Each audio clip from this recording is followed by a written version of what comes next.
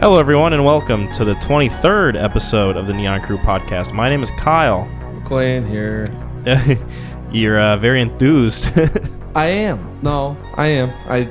I just hit the mic, and trying to make sure I'm all settled so I don't make noises. Yeah, it's hard to do that sometimes. You know, it's a difficult thing. So, McLean. Yeah. Yep. We need to talk about Ezra. Oh God. Because did he do it again? He's become like a menace to society. Dude, this guy. No way. He did it again? Well, there's like always a bunch of stuff. So like I just looked up Ezra Miller, like just the name Ezra Miller. Right. And on the Google News tab, the latest thing that popped up was an hour ago that says Ezra Miller bizarrely offers to knock out retail worker in resurfaced TikTok video. And I saw that. Well, resurface. Yeah, it's like an older video, but like obviously people are paying more attention to it because of all the wacky shit he's doing. But I guess, and I like kind of watched the video. I didn't watch it with sound on it, had captions, but it's basically like this person who's a fan, and they're like taking a selfie video, and Ezra is just like right there over their shoulder, and the person's like, "Hey, it's so cool that you're right here, Ezra Miller. I'm a huge fan." And then Ezra Miller just basically says, like, "How about I knock you out?" Wow. And it's really weird. It's so bizarre. Like, this guy clearly has some issues because he's like reportedly, like, I guess holding this family in a house with like guns, and like there's like a photo of like a baby with a bullet in their mouth. Yeah, it's some wacky shit. Really? Like he's causing havoc over in Hawaii. Havoc. That's a gently way of describing that.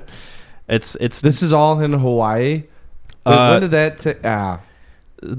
I heard about the two bar fights he got into. He had the one. So yeah, that was like one of the first things, I think. And then he had another one that happened probably about 4 months ago.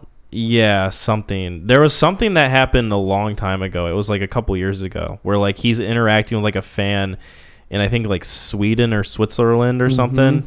And there's like a video of him like they're both like I think clearly drunk. And then he like pushes them down or something or like hits them and they like get knocked down on their ass or whatever. And then the video just cuts and people were like, "Oh, were they just playing or was he like actually being a violent asshole?" And apparently he's just Oh yeah, no, he's just a violent asshole. The one I read about was him in Hawaii at a bar that he got into a bar fight at like 2 a.m. or whatever. Because I wrote off The Flash as soon as I heard that.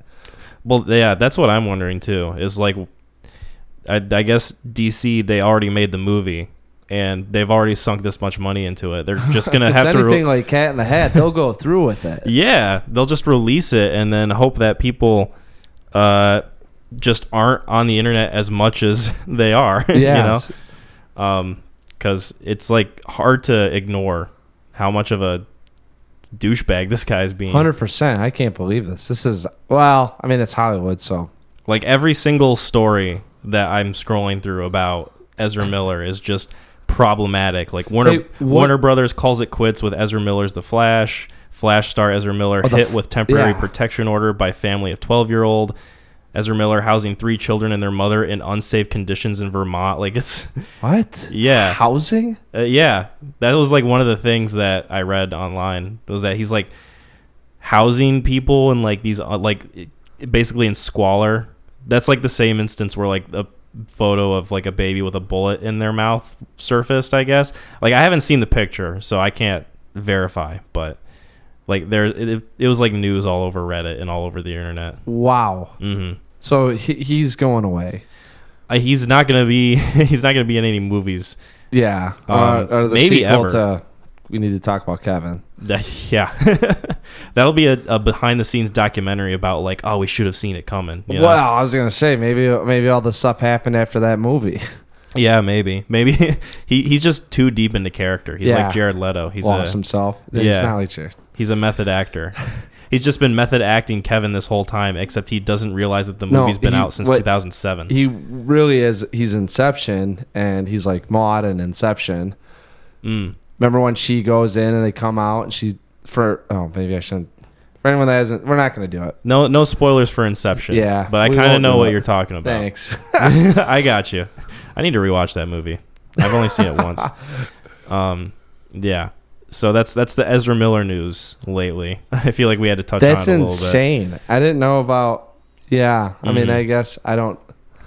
Well, it's definitely noteworthy too because of the fact that Warner Brothers dropped Johnny Depp because of the allegations that Amber Heard made, which of course we know is like kind of the reverse.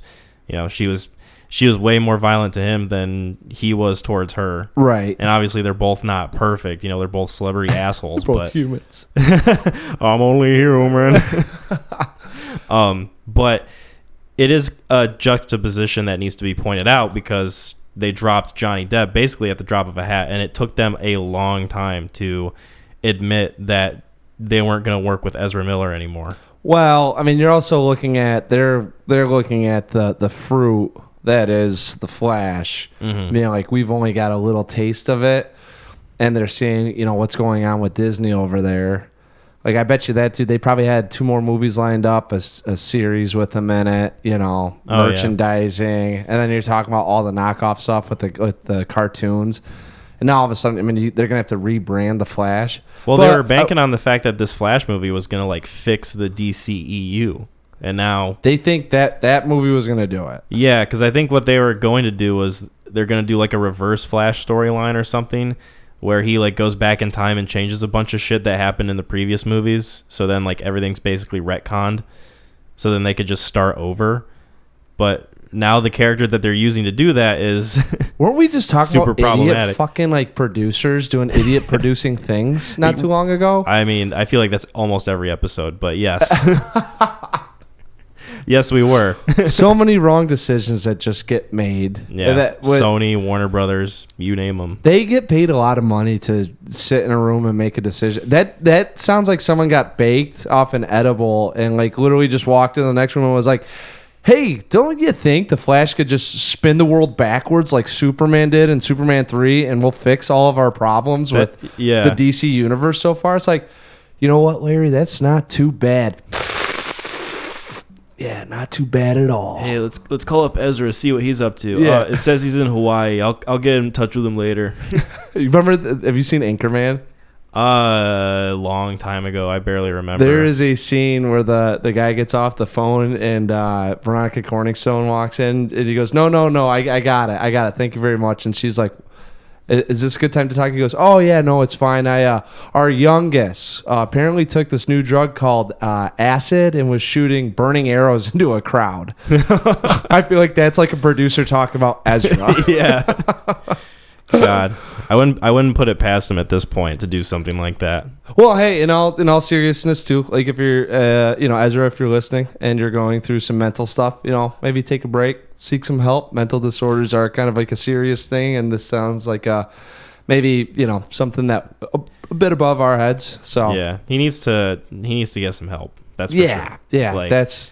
I like trying to make it clear that like obviously I don't want him like assaulted or dead or anything. No, it's great. Like the way you're reading it sounds like he's purchasing really like shitty homes and housing people in them for his enjoyment.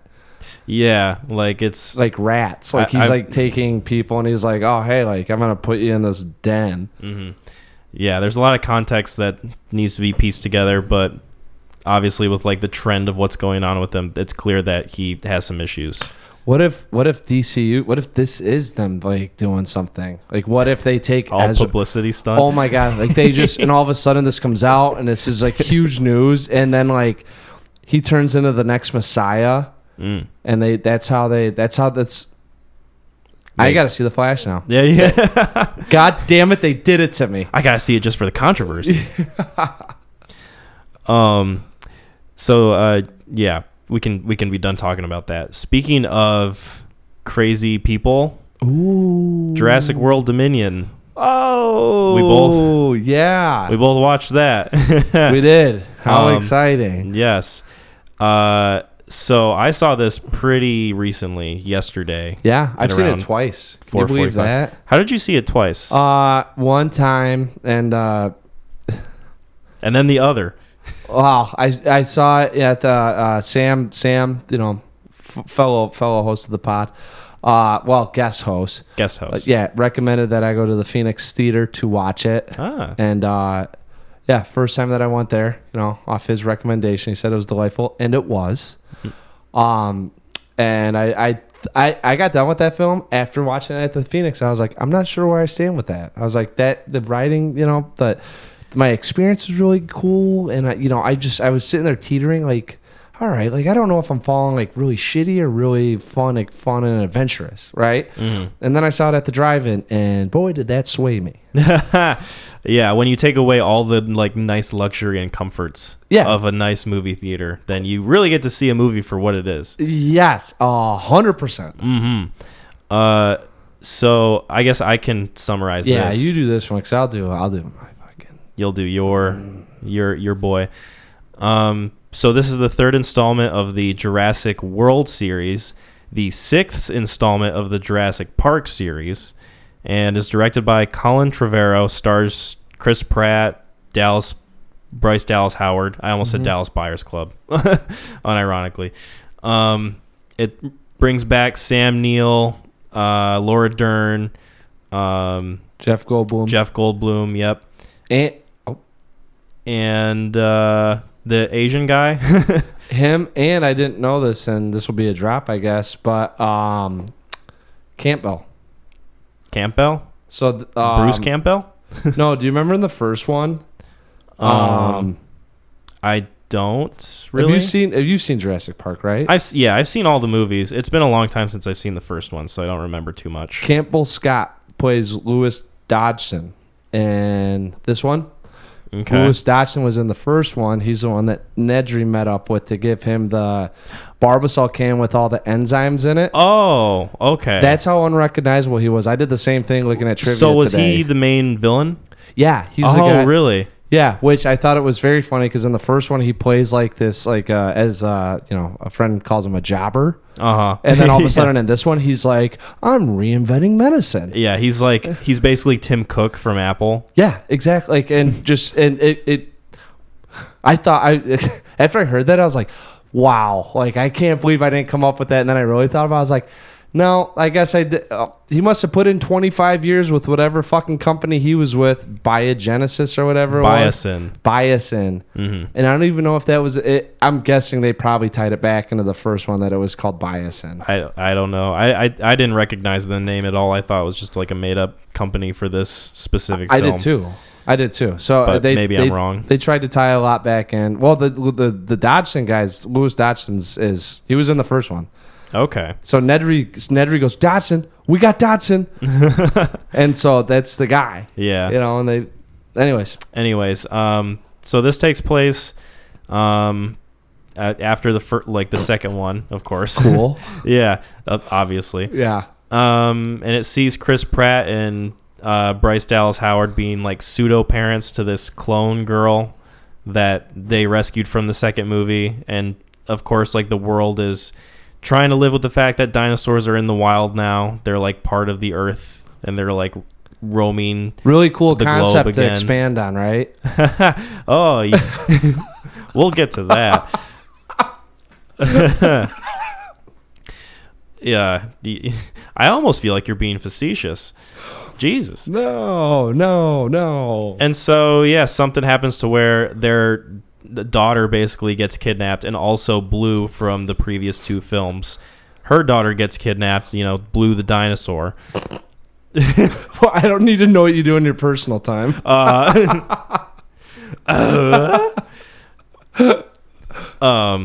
So Chris Pratt has to go in rescue mode, and Bryce Dallas Howard goes with him, and then from there they like converge with Sam Neill, Laura Dern, Jeff Goldblum, in their mission to figure out what kind of sedacious acts Biosin is up to, where they are headed by like this seedy CEO that I guess is in the first movie with Wayne Knight, with Newman from Seinfeld.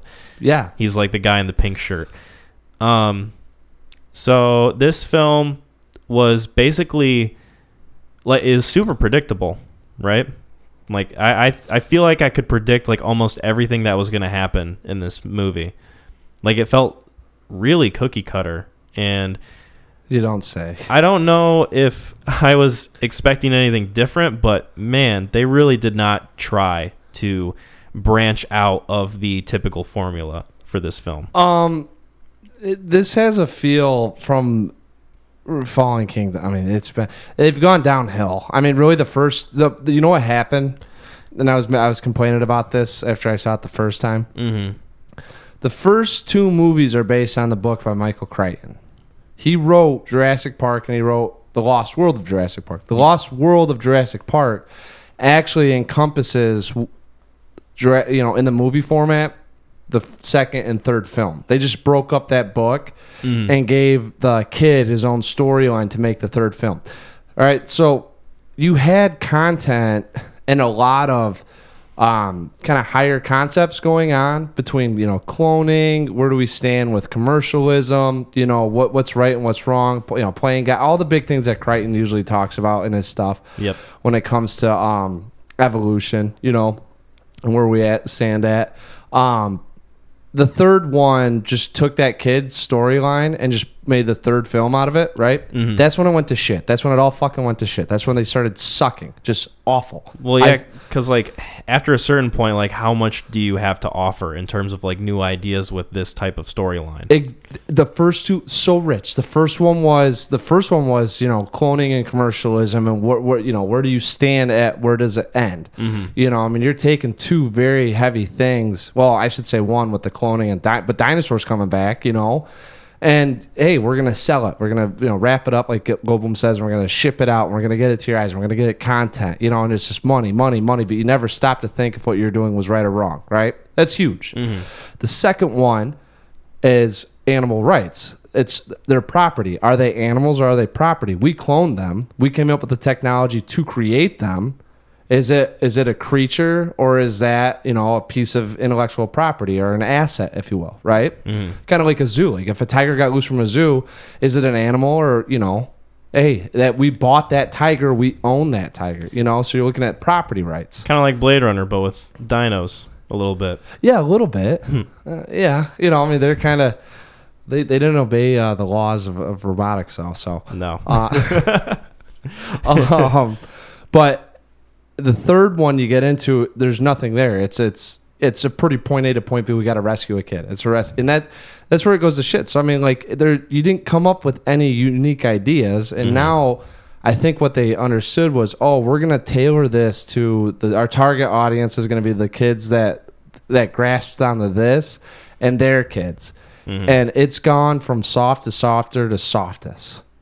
Well, yeah, like you said, it feels like there's a regression of the ideas that they're presenting. So, like you said, the first two films at least offer those sort of concepts in a unique and interesting way. Yeah. You get to the third one, like you said, point A to point B, and then the first Jurassic World comes out, and it feels like it's just a movie that's made for people who want to see CGI dinosaurs fight each other. That's why I went to it. Yeah, people getting eaten. So, it's...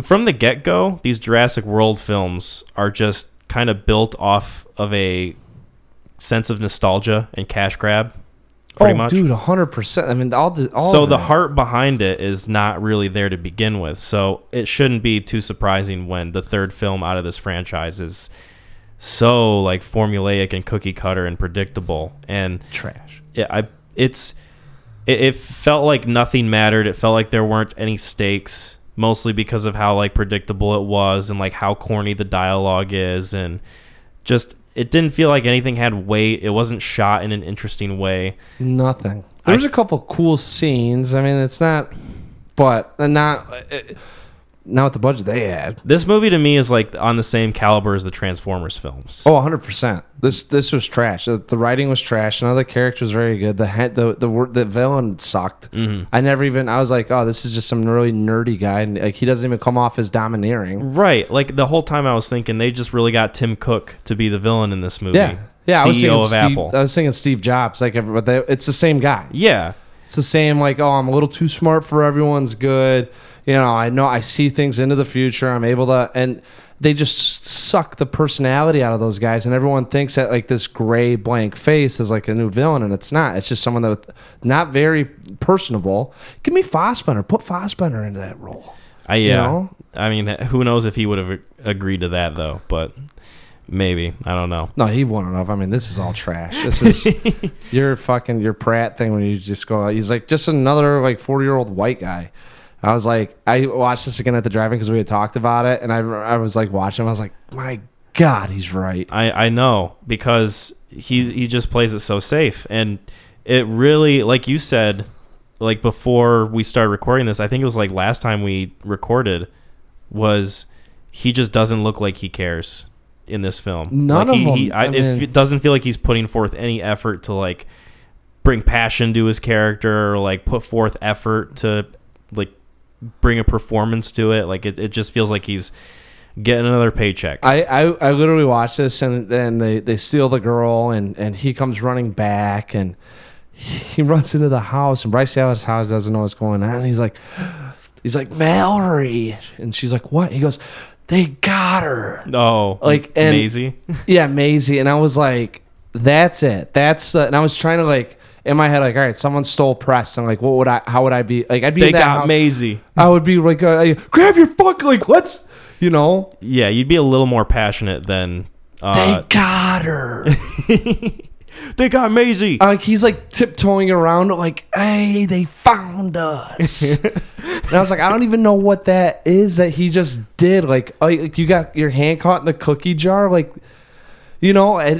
Oh my God, just all of them sucked. So not all of them. I will say that, not all of them. It felt like this film didn't like it wanted to be all the different settings of the previous Jurassic Park films. Mm-hmm. So you've got like the science lab that they're in. Yep. You've got the, I guess, weird, where'd they go to? Like Malta or something? Like Morocco? Like yeah. Some weird. So yeah, some like hot, like desert city or something. It reminded me of Gemini Man. A little bit, yeah. That bike scene. Yeah. With the raptor. Well, that reminded me, between that and like the rooftop chase scene between Bryce Dallas Howard and the dinosaur, it reminded me a lot of like a Bourne film, weirdly enough. Yeah, I was about to say, what was I like? I was thinking actually a little James Bond. Like I know there's a Bond one where he's that too. It's like the beginning of, I think, Casino Royale or something. Yeah, you know. But it had that setting, and then it had like the forest, like jungle setting that Bryce Dallas Howard drops into,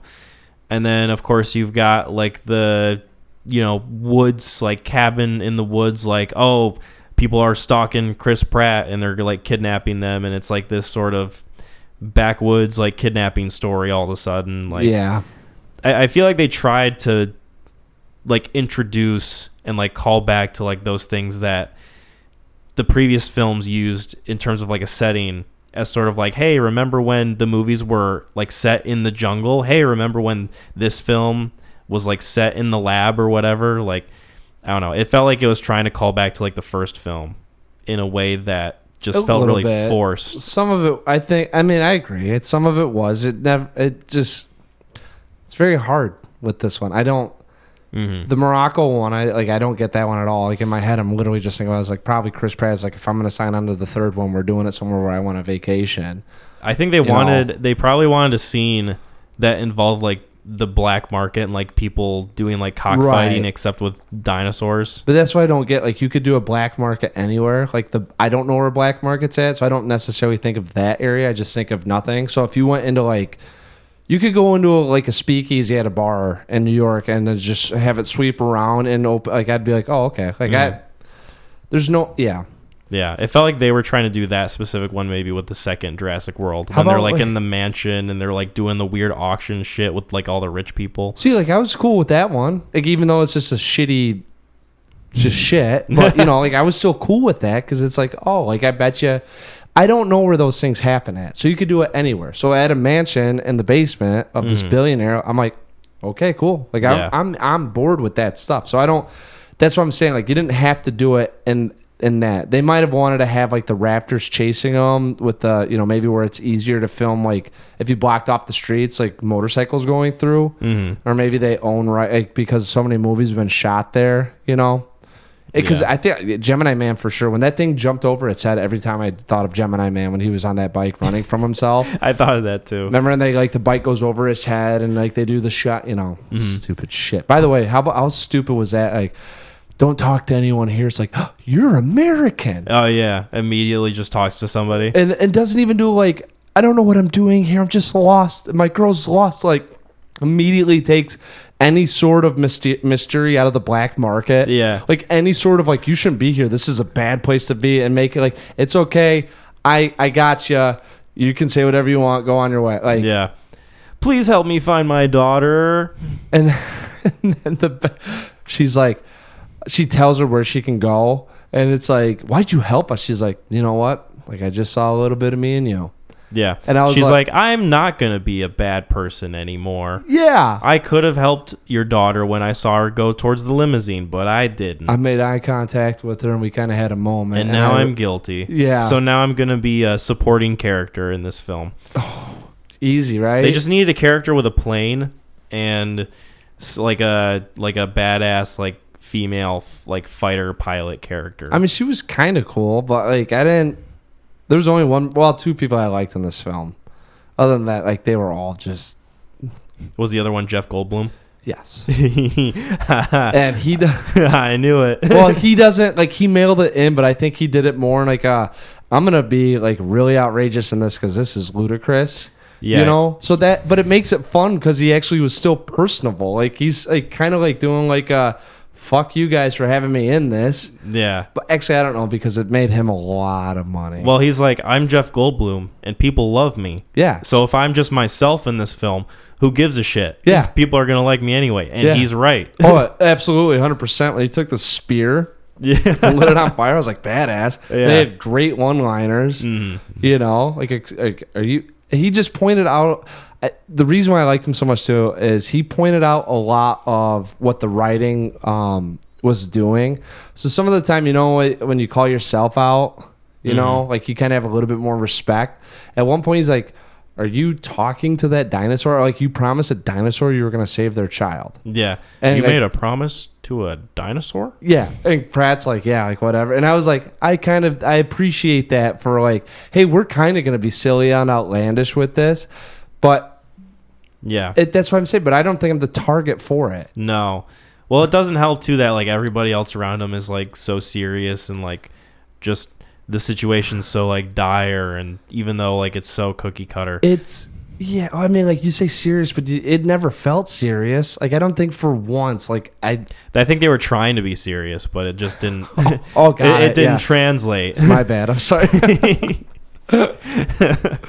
It felt like they were fumbling through the plot of this film. Like, almost anything that happened in this movie felt like it was just on accident or like circumstantial. Let's think about this. We have dinosaurs in the world. We've recreated them. They've hit the black markets. They're obviously dangerous.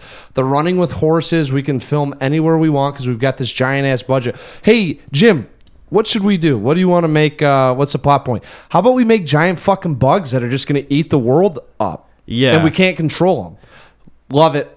That's so. Let's make this really about fighting, corporate America. It's so cheap how they like market this movie as like, oh, we're gonna explore the implications of dinosaurs in the world populated by humans, like modern society. Yes, like how are we gonna adapt, or how are we gonna figure this out? It's teased at the end of the second movie, and it's marketed that way for the marketing of this film, and it's like introduced as that at the beginning of this movie. Yes. Like it shows newsreel footage of like dinosaur incidents They're happening around the world. Yeah. And then Chris Pratt's fucking rodeoing, doing cowboy shit with them. Yeah. And then it just like cuts to Chris Pratt and Bryce Dallas Howard in the woods with their daughter, and then basically ignores like the whole outside world, and then just carries along with that plot. And then like the last like minute of the movie, it's like, oh, it looks like we'll have to learn to get along with the dinosaurs and grow together. Yeah. It's like, you didn't touch on this at all during the fucking runtime of the movie, other than the very beginning and the very end. Yeah. I wanted to find out on the way back, because I was trying to do some research, because I just had like an action-packed weekend. I was like, I want to know how many rewrites were done with this thing. Like, or did they just hand it to someone and were like, whatever you write, we'll shoot? Didn't it wasn't Colin Trevorrow that wrote it? I thought him and then a chick that helped him out. I think Emily Carmichael and Colin Trevorrow. Yeah, I think Carmichael wrote Pacific Rim. or was on it. And I was like, that makes a lot of sense. Yeah, Pacific Rim Uprising. Uprising. So not even the good Pacific Rim. No. Wow. Not even the one people like. Yeah. Yeah, it was just if. Yeah, how do you blow it? Hey, let's get we're gonna get the nostalgia back. We're gonna link everyone up. We can get we got CGI up our asses. We can get dinosaurs fighting in zoos with bears. What do you want to do? What about the plague? Yeah, I mean, this is kind of like we're getting around revolutionary times here. What if we get biblical with it? Yeah, Revelation. We have the swarm of locusts, but they're the size of a football. And the devil controls them. Yeah. The devil's Tim Cook from Apple. That's another thing that really annoyed me was like, oh, so we're saying everything that he's doing is wrong and like this is evil and greedy. Yet what you're fucking doing to me isn't. Yeah. There's a quote from the movie that was kind of ironic. It was it was like systematic problems or something like with corporations or whatever. Yeah. It was like towards the end of the movie when they're like giving the interview with the reporter. Oh yeah. A little on the nose with like what Ramsey was saying or. Yeah. Ramsey was talking to the news person or whatever. And he's like, it's just systematic issues throughout the entire company. And I'm like, well, I could say the same thing about Warner Brothers. Jesus Christ. I wonder if that lady was like Carmichael, like getting in like little jabs here and there. Like you get Goldblum and Ramsey; those are the two you get to write. Paycheck. Take that, Warner Brothers. So the second time I watched this, I was like, this will be a good barometer for like how I felt after watching it at the lovely Phoenix Theater. And the rose-colored glasses, man, they were knocked off the second you drove up. Well, as soon as he goes, Maisie, they got her. I was like, I'm done. I cannot. I just can't deal with Pratt right now. He's definitely like phoning it in. 100%. Like 100%. Like it's not even they did. And it's not like he can't act. He clearly has done so in Guardians and Parks and Rec. Like he has talent. He's so famous now to where like he doesn't even need to try with these like big franchise movies. The characters they're giving him don't require depth. No. I mean, there's no backstory. If you think about his backstory from Fallen World, like Jurassic World, the very beginning, they don't even get into what he did. He just trains animals. Like, I don't even know why he's a badass hunter. Like, all he did was train them. Mm-hmm. It's not like he captured the velociraptor. It's not like he wrangled him up himself with his bare hands. Yeah, or maybe he did. They're just like, listen, we're going to have him train these things, but let's get a guy that's got a six-pack, a cut-off jacket, and have him have a gun with a scope on it and let people assume what he can do because they're not going to question it. And we really didn't after the first one. But then you get to this one, and I was like, the fuck is he doing? I didn't even know that they cared about this girl. And now all of a sudden, like, it's their daughter. Yeah. Like... I had I had a point, but I don't remember what it was. Sorry. No, it's okay. What did you think of the special effects in this movie?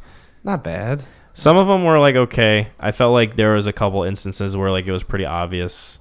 Like I feel like when they first kidnapped Blue's daughter Beta or whatever. Yeah. And she's like trying to climb up the hill after they like knock her down. That didn't look good. No, like at all. And then like towards the end, when of course like they have the T-Rex fight the evil T-Rex, basically, like they did in the first Jurassic World. It's a thing. That didn't look too good either, and that in itself was also making me roll my eyes because it just feels like this movie was copying the first film. Like, dude, it copies. They're the first Jurassic World. I knew it was a money. So the Jurassic World came out and it was kind of like money grab. Like they did a lot of product placement. Mm-hmm. A lot of that. And it was like, well, I'll give it a pass. Even you got a budget this high, a lot of new dinosaurs, all the there's a lot of CGI involved. You got to do what you got to do. And then after Fallen Kingdom, I was like, this is just fucking shit. just a money grab left and right. I mean, like, so the CGI, I didn't have that big of an issue with it. But yeah, no, that. There were some instances where it didn't look great. But I guess like going back to like my gripes with like the plot and how it just feels like conveniences and circumstances that happen. Like the one of the instances that happened in this film were like Tim Cook. I'm just gonna call him Tim Cook. For my own you're sake. good. You're good. Tim Cook goes and he's like, all right, shut it down, and they like start burning all the locusts, and then like for some reason the thing just malfunctions and they all fly out of the ceiling. Yep. And now they're like all over the forest and the forest is burning down. Like that is the reason that happens, that the forest burns down. Like it feels just so inconsequential and uninteresting. Like I feel like if it was like something like one of the main characters being careless with like a flamethrower or something, and they like burn the forest down. Like that would be more believable. What chaos theory is. I mean, that's it. That's you can't control all the uncontrollables, and that would be a great one instead of locusts that no one even gives a shit about anyways. That you have no idea is gonna be this giant. Honestly, when the locust first came on, were you like, oh, this is gonna be like plot A? I knew it was going to tie back into biosyn, and that they were going to be like, oh, they're not eating biosyn crops. And of course, Laura Dern comes on screen, and she's like, they're not eating biosyn crops. I'm like, oh, no shit. Oh, we're going here with this. Yeah. Like, so I don't. And they have like. It would have been a lot cooler. They have all these chances to where like they can show off like the implications of like the dinosaurs in the world like we're talking about, and they just focus on the locusts. They were kind of close when we were in Morocco. A little bit. But as soon as you get to that island, it's over. Yeah. Like they didn't, if they could have stayed out of that thing, that would have been great. I remember what I was going to touch on. Get them. So they brought back Chris Pratt's black friend from the first Jurassic World film. Right. He's like the partner in like wrangling up the velociraptors. Yeah. So he comes back. He's in the Morocco scene. He's basically their access into the black market because he's got like a team that's going to go in and bust the bad guys for what they're doing, like trading these illegal dinosaurs or whatever. And that also just happens to be like the same people that kidnapped Maisie and Beta. Coincidence? I think not. So he's introduced in that scene, and he's like throughout basically the entire instance that they're in Morocco. Yeah. And he's like, you're under arrest. So like the lady in the white shirt or whatever, like the lady with the laser pointer that sicks the dinosaurs on people. And then you never see him again. That's never touched on. He did his job. Just did his job, and it's wrapped up. Like, I don't know. It felt like we got the bad guys. Yeah, got the bad guys. What more do you want? Like, she's just arrested, and then like the guy who's like under her gets like both of his hands bitten off and his face chewed in front of Chris Pratt. Like, it's not part of the heroes. We're not following that story. I guess not. You're come on, Kyle.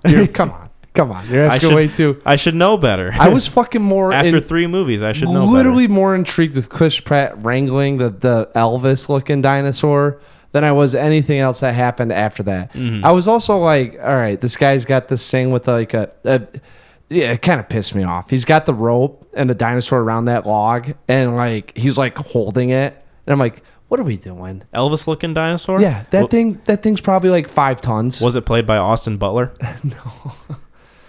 Man, side tangent real quick. Woke up, I don't know, Wednesday morning, or it might have been Saturday morning after seeing this scathing review on Elvis from this news outlet. And I was like, oh man, Elvis is not going to be doing too hot, right?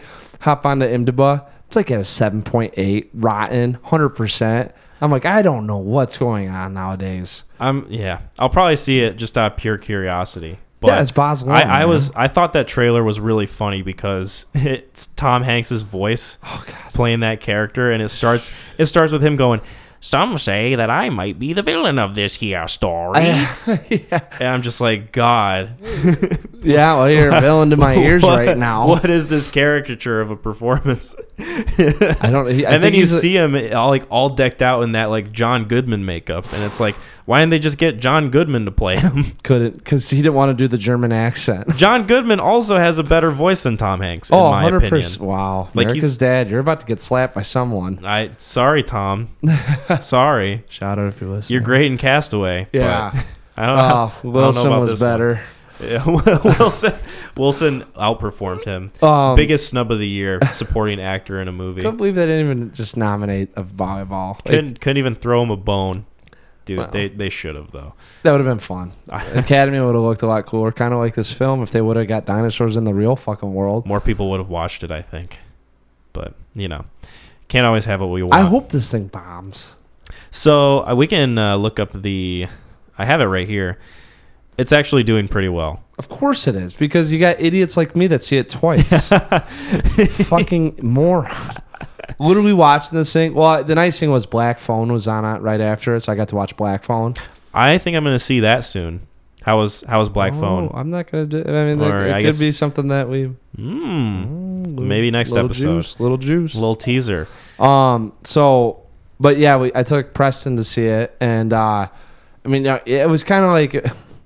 Worst part is the film's going on, and it's like, oh, dinosaurs! Like he's 5, he'll love it. Oh no! And I told him I wanted to take him to see Top Gun because I thought that'd be a fun one too. I know where this is going. Oh, dude, he's sitting there, he's kind of watching it, which is not a great sign for the film. And he turns around, he goes, "Dad, what's that?"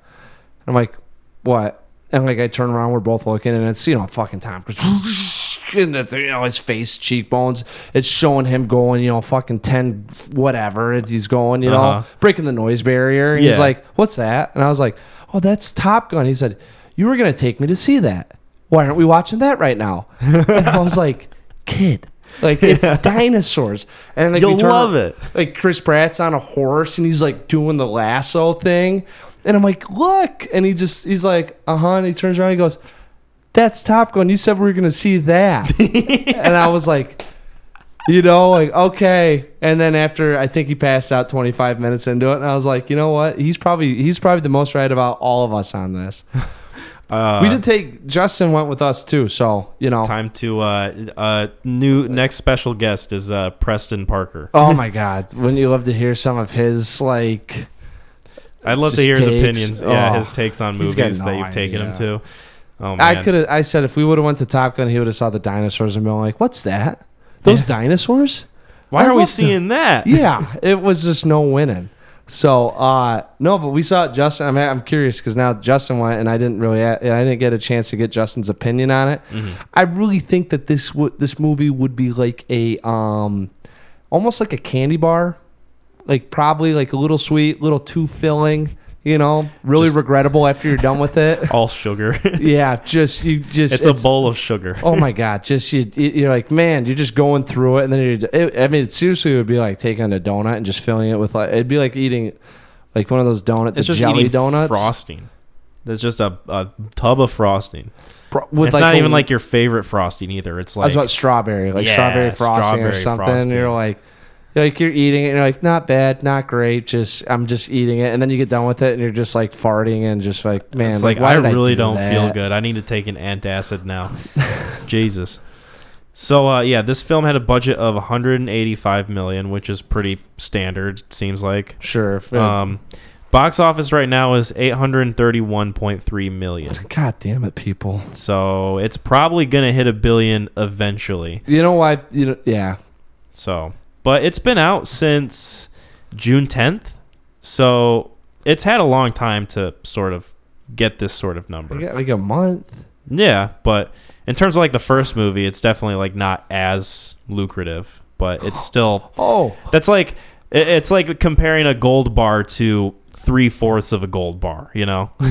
I'm not even. No, this movie. I just understand why people get mad with where we're at now in the world. Like you watch this thing. And then you watch The Northman, and you're like, "Oh, that movie right there is gonna make 17 times as much as that one." Yep. Like you just see it, and you're like, "How?" Like if you took someone that was just like, "Hey, like, exactly." The marketing also, I think, for The Northman was kind of like it dropped the ball a little bit. Like, so this one fucking. Are you kidding me? Dropped the ball. I thought we were gonna be wrestling dinosaurs in New York City. Like I was ready for like Chris Pratt to jump out of the Empire State Building with a parachute and land on something and stab it. Right. Yeah. This film also has the I guess like favoritism. What's the word I'm looking for? No, I mean it's got the benefit of having like the two other movies before. It's probably like what the fucking Sith one. Oh, Revenge of the Sith. Or Yeah. the 6. Like those movies were episode all 3. Yeah, all bad, and then you get to that one, and it's probably the worst out of all 3, but because it wraps everything up at that time, it's like, oh, cool, like let's do it. Do you think that they're going to make more of Jurassic World movies? Like, dude, this thing's gonna gross $1 billion. What, that 90-year-old guy that probably has already too much money that can't write, that just nods to say yes, we'll tell him to make a 7th one in 6 years. Well, not him, but his probably 80-year-old son. The 70. So this right here on Wikipedia says Jurassic World Dominion concludes the second film trilogy and the storyline that began in the original trilogy, although Marshall has not ruled out the possibility of future films. In January 2022, he said, "We're going to sit down and we're going to see what the future is." Oh, we're going to sit down and see what the future is? They were like, hey, if this thing gets over 800 million, like maybe we should make the 7th. I can't wait to see Blue, a Jurassic World story. Oh my God, dude, I can't take this shit. Like, I just can't. How'd you get your name Blue? Oh my God, the best is like that thing fucking, they get back. I told my friend, I was like, I didn't have a problem with them dropping off the dinosaur and it knowing to come and grab it, and then they kind of do the look and it takes off. But no, just in case you were wondering, did she really know? Let's have her come back. She comes give back a head and nod. It gives like a little wink and a little to Yeah. Chris Pratt, and then leaves again. And he's like, God bless you. Fuck. So stupid. My best friend is a velociraptor. And I'm not, if you like this film, we're not talking down to you. I think there are entertaining aspects. And I'm telling you, the first time I saw it in the right conditions, I was like, the script was really bad, but I had so much fun, sitting. I will say, I don't know as if I could say I was bored. I was just really in awe of like how dumb it was. It's bad. That's pretty. That's like the highest compliment I can give it. That and Jeff Goldblum probably. He was awesome, dude. Like he. I think the best line that I remember is when they're they're trying to get the security code, which it was a callback to the third one when anyways, and he's like trying to do this. He goes, let's try 1984. Mm-hmm. I thought that was really funny. Some of his him talking about the dog. Like trying to, like, you think they're animals. They've got 3 modes, So he had some good quips and he was funny. And the other guy, Ramsey, I really liked Ramsey Cole. He wasn't bad. He wasn't bad. It's kind of like, what are you going to, like, you can't really fault him. They really didn't do much with him. Like, he's just kind of like hey, you're gonna be the nerd's right hand man, but really you're the brains of the operation. Like, and. Yeah. Mm-hmm. But that's it. That's what we're all going to really do. And then we're going to make you dude. The thing I said too is like, how about there's like 3 or 4 double agents in this film? Like, bad like writing. everybody is like actively working against Tim Cook, and it was so stupid. Like, bad writing. Like, anytime there's instead of like having this person go through anything, we're just gonna flip them. Mm-hmm. How easy is that? Yeah. Like, let's just say they were really working for this side the whole time. And I'm guilt-ridden now, so I have to help the good guys. Yep, like the Asian character, I forget his name. Yeah, but from the original movie, and then I think he's also in the first Jurassic World movie for like a second. Yeah, and then he F's off, and now he's back in this one. So. It was. They're all. Yeah. Anyway, bad writing is bad writing is bad writing. Like, I don't know what you want me to tell you. That, and then I don't understand why it had to be the CIA either. Like, why did they have to work for the CIA? Just make up some weird department within the government. Mm-hmm. The DIF, the Dinosaur Intelligence Foundation. Yeah, there you go. The DIF worked for the Federation would probably work better. Yeah. Foundation makes it sound like it's a charity. It might as well have been. They poached everyone from fucking Jurassic World, which I also didn't get, because I was like, all these people were part of an operation that failed miserably. Mm-hmm. Like, well, they know the most about dinosaurs. Like, really? Like, I'm sure there's someone that works at Apple that is just there to get a paycheck. Mm-hmm. Like, I'm not going to have him come up and set my Apple computer up. Yeah. Where's your passion? Was there anything else you wanted to touch on, or should we wrap this up? No, we could wrap it. It's... Okay. Yeah. I'm giving this one a 3 out of 10. Yeah. What about you? Originally, when I had seen it, it was like a 6. I was like, I'm teetering between 6 and 7. I was that entertained. I'm telling you, like that. The Phoenix Theater was just That's pretty forgiving, dude. It was so much. Like, you have no idea. Like, when I tell you, like, you're in the jungle and you can hear the thing and you feel it rumbling, you're there. You know, so it's very like, oh my god, like kind of looking around, what's going on. So I mean, I told my friend, I was like, I'm not, you know, the writing was bad, but like the adventure and how much fun I had, I was like, it bumps it up like a star, maybe 2 for me, you know. And then I saw it at the drive-in, and I was like, this is a pile of shit. Like, not very good. Like, I don't think I'd want to. I'm not watching this at home as soon as it comes out. Like, I'll never, like, just like Fallen Kingdom. So I gave it a 4 out of 10. I mean, I can't, and I think it actually dropped it more than a star for me because, you know, like, you got to see it for what it was. Yeah, in the drive-in, just bad writing, cash grab, nostalgia bait, really formulaic. And they're probably going to make more because this one was also successful. The worst part is they're taking they're doing what they did in Jurassic Park, like literally doing it, not cloning dinosaurs, but they're like, oh well, we're making dinosaurs fun for younger viewers. Yeah. We're making dinosaurs epic, is what they're saying to themselves. Epic and cool. Oh, there's a moment where the bad dinosaur, the Giganatosaurus, breathes fire. That's a real wow. So I had to look up that dinosaur. Actually, I was on my phone a little bit for this film too. I don't blame you. Thank you. I was trying to like hide it too, so no one saw that I wasn't interested. Yeah, but it's like, turn the brightness all the way down. Yeah, this is my second time seeing it, man. Like, they've already got more than enough money from me. Yeah. And I was like, I want to see. Nothing. Oh. It will never supersede Moonfall. That movie. But the whatever it was a real dinosaur. Like, I think all 3 of them at the end, they were actually real. It's like, oh, we don't have to do an androgynous Rex or whatever. There's no like genetically modified whatever reptile thing. I think maybe the only one would have been the Velociraptors in the halfway through. Yeah, those things looked like tiny T-Rex Velociraptors. They didn't really dive. They just said that they're controlled by a laser, which I thought was fascinating too. Because I was like, unless that laser puts a microchip on them, like, I don't. Do dogs do that? Like, if you put like a dot on if you trained a dog to hunt someone that got marked, would they not stop until the thing's dead? I don't know. I doubt it in this real world we're living in, but in movie world, sure. Okay. Yeah. Cool. Well, then I don't have an issue with that one. Not that one.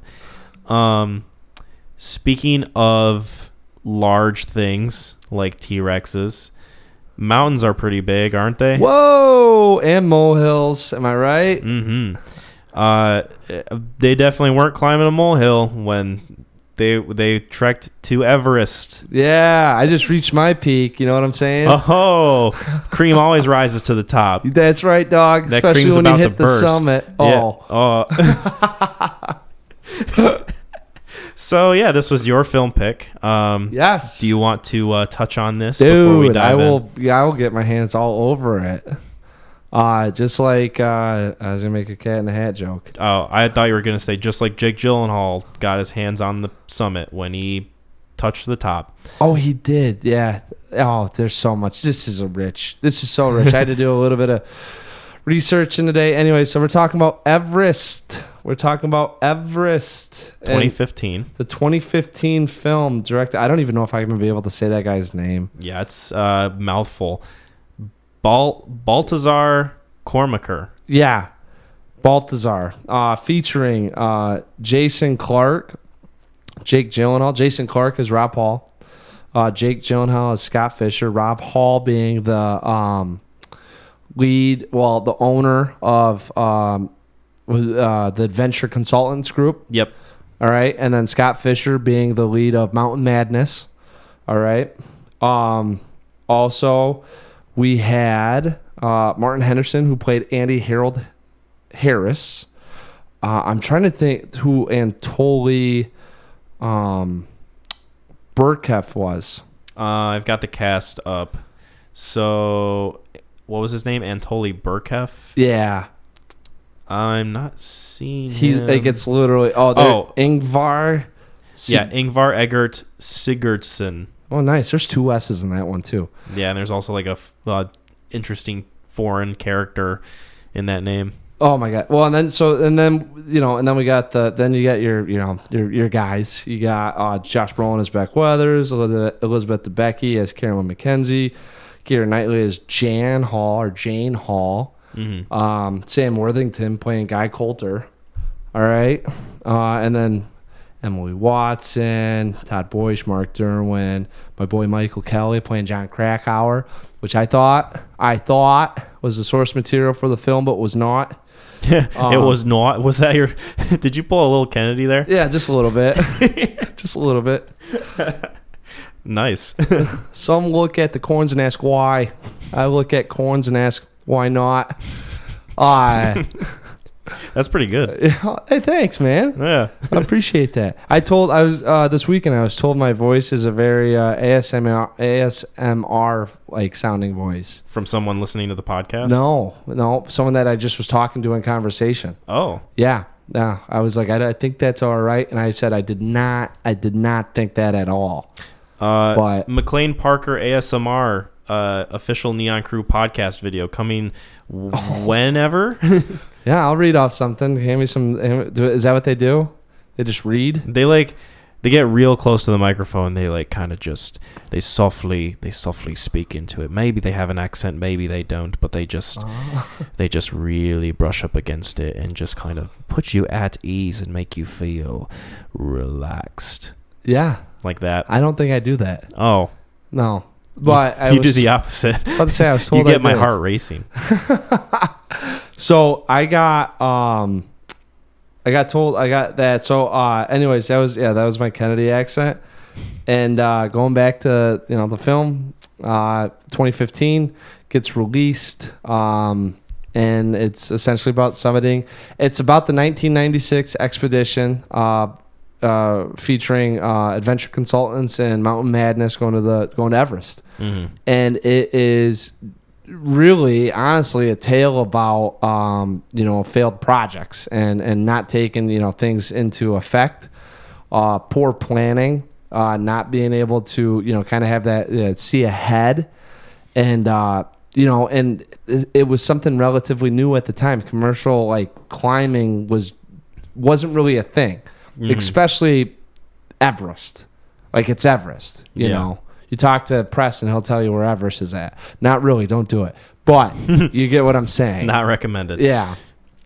I remember. Were you still going, or were you? No, that's it. Because the film, that's the film. I mean, and then we're gonna just talk about the film. Right. So I remember when I first watched this. I watched it when it first came out in theaters. 2015. Do you remember the marketing for it? That's what I was gonna bring up exactly. Okay. I remember the marketing for it. So I was 20 years old, and I still remember the commercial where it was the specific moment where Jake Gyllenhaal taps on the peak of it, and it does that little piano note while he does it, I think. Ching. Yep. It's like that, and then it kind of gets into the whole disaster element of it. Yes. This film in particular is one of the few films where the commercials and the marketing has just stuck with me clear as day. Really? This movie was very well marketed, I remember. Okay. It got people in theaters to see it. It's very successful. Is it? Financially, yeah. It's had a budget of $55 million, and for the budget, it's pretty it made a decent amount. It made $203.4 million. Which for a based off a true story. Right, that was worldwide. Mm-hmm. I think domestically it only hit 83 mil. That's still not awful though, and for a based on a true story. That's what I was saying. Mm-hmm. The marketing was really impressionable. I remember, and it still is. I don't remember has a spot in my mind. Any of the dude, I really? Literally. Well, so you got I remember Jason Clarke standing there, Rob Hall standing there in the front, before they start their expedition. And he's at the. How tall is it? 7,000 feet or something, ridiculous like that. Yeah. Once we hit the maximum altitude of 7,000 feet, your body will be literally dying. And I mean literally dying. Like, I just remember that also being in the commercial. That used to be a big... So, what trips me up is there was a fantastic film that came out in the 90s called Vertical Limit.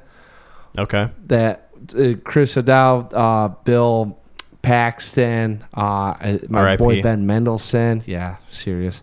And then I can't remember it. Anyways, and that every time I hear Everest, Chris O'Dowd, I think O'Donnell, does this like move. He was Robin in Batman and Robin. Yeah, Chris O'Donnell. Yeah, he does this thing where he jumps from a crevasse over a crevasse that's about 100 feet long, and he's like falling down, and he's wailing his arms, and he hits the edge of the face of the mountain and sticks his hooks in there and catches it just right, you know. So every time I think of like climbing movies, I think of that, and I just can't. Now, Vertical Limit is sensational. It sounds okay. No, it sounds a bit hyperbolic in terms of comparing it to this movie. That it's a 9 out of 10 on Old Max rating. And Sam might give it a 10 out of 10. But it's the action packed. What would you do on a mountain? So when you hear when I think of Everest, that's what I think. So I don't remember any of the marketing, and I had no inclination of seeing this film. Did not give a shit. Honestly, and then in 2016, I was like, well, it's out. I'm going to watch it. I watched it once.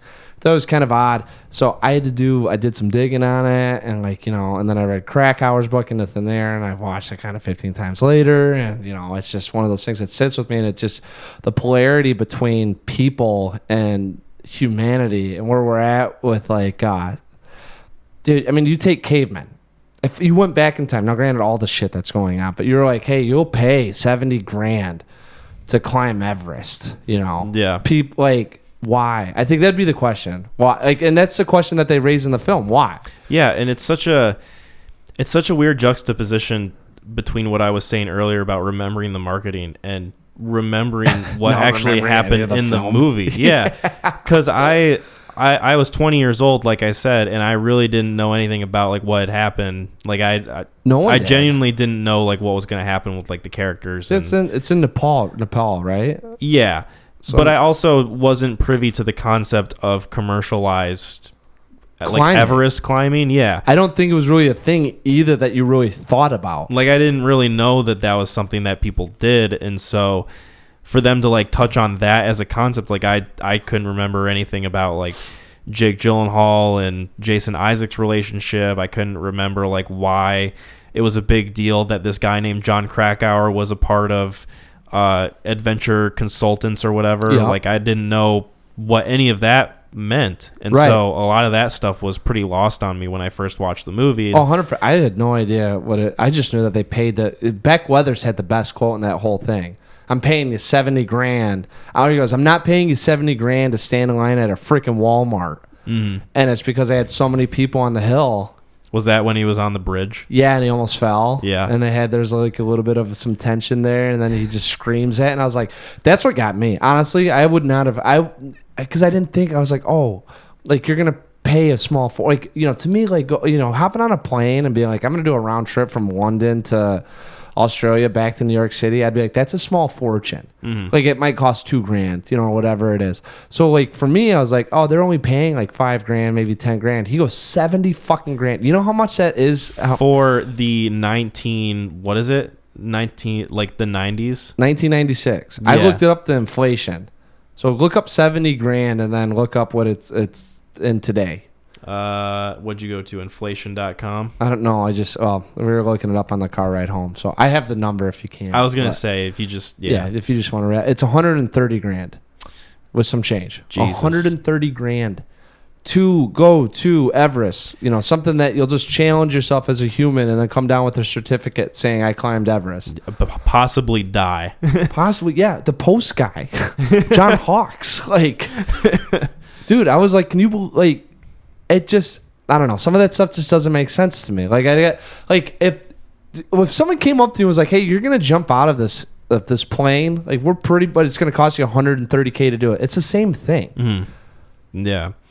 There's just, it's an interesting concept that I never really like paid that much attention to when I first watched it. I think it's personally, well, now we're getting into it. So, I mean, for me personally, I didn't either. And then it made me really start thinking about this shit. And I was like, man, what will we do as humans to one up the next guy? Mm-hmm. And this is one of the things. And I don't know if that was supposed to be a conflict in the film but I thought it poses just a great question, you know? And then one of the funny things that they do that's a little bit of a scapegoat, but it's very true, is that when you make the climb, I guess George Mallory, when he first did it in one of his interviews, when someone asked like why he did it or why do you want to do it, he climbed 700 feet from the summit. George Mallory did when he did it in 1924. Just said because it's there. Like as humans, you know, that's what we kind of do. That's what we conquer and we go over, you know, and the parts of the world that are unknown we visit. And I'm like, yeah, like George Mallory can say that because he wasn't paying us like $100 for a house on the summit of Everest. Like, he did it himself. So it feels like almost like a con to get these people to say, hey, I can do it. I'll get you up there too, you know? And you're just you're Rob Halling them. Wow. Oh. And I like liked or still like, or, you know. Like the idea of Rob Hall. Yes. the notion of Rob Hall being in our hearts. Yeah. So obviously this is based on like a real event. This is something that actually happened, and so like characters in this movie who are like main characters, like they suffer the fate of death in this film. Like, I mean, Rob Hall dies, Scott Fisher dies, like Jake Gyllenhaal, Jason Clarke are like two of the biggest names in this film. The leaders of both those groups. Mm-hmm. Yes. Yep. A few other people die. You think that Josh Brolin's going to die, and then he just kind of comes back, and like his fingers and his nose are all black. Well, he got his pretty much his whole all fingers in his left hand and his thumb amputated, and then his right arm got amputated, and they have to, I think both his feet got amputated after that. Jesus Christ. Yeah, and they had to reconstruct his nose. But here's the added commercialism at its finest. He made a pretty dime off his book, you know, Above the Air or Beyond Death, something like that. At that point, I would, if I were him, I would have written a book too. That's what he wrote. That's the source material for this film. Yeah, so I was going to ask you this question kind of in relation to that. So I was reading I usually go to Wikipedia Same here. for like info on this film. I guess even though it has John Krakauer in it, it's not really from his point of view. And even though like he wrote Into Thin Air, which is a telling of those events from like his perspective. Yes. I guess he really doesn't like this movie. He doesn't really see the value in it compared to like his book. Okay, so one, they don't really, it's kind of interesting too, because I was like, I wonder if Krakauer pissed off some people, because they make him seem like he's not that great of a climber. And Krakauer has written several books on climbing. He was like a somewhat amateur climber himself when he was younger. Mm-hmm. The Devil's Thumb, I can't remember I think that's in Alaska. But he wrote Into the Wild based on Christopher McCandless. Yep. He wrote that book and tried to trek some of his journey and went into the wild. So and there's this little summit that's called the Devil's Thumb that amateur climbers can do, but that more people have perished climbing it.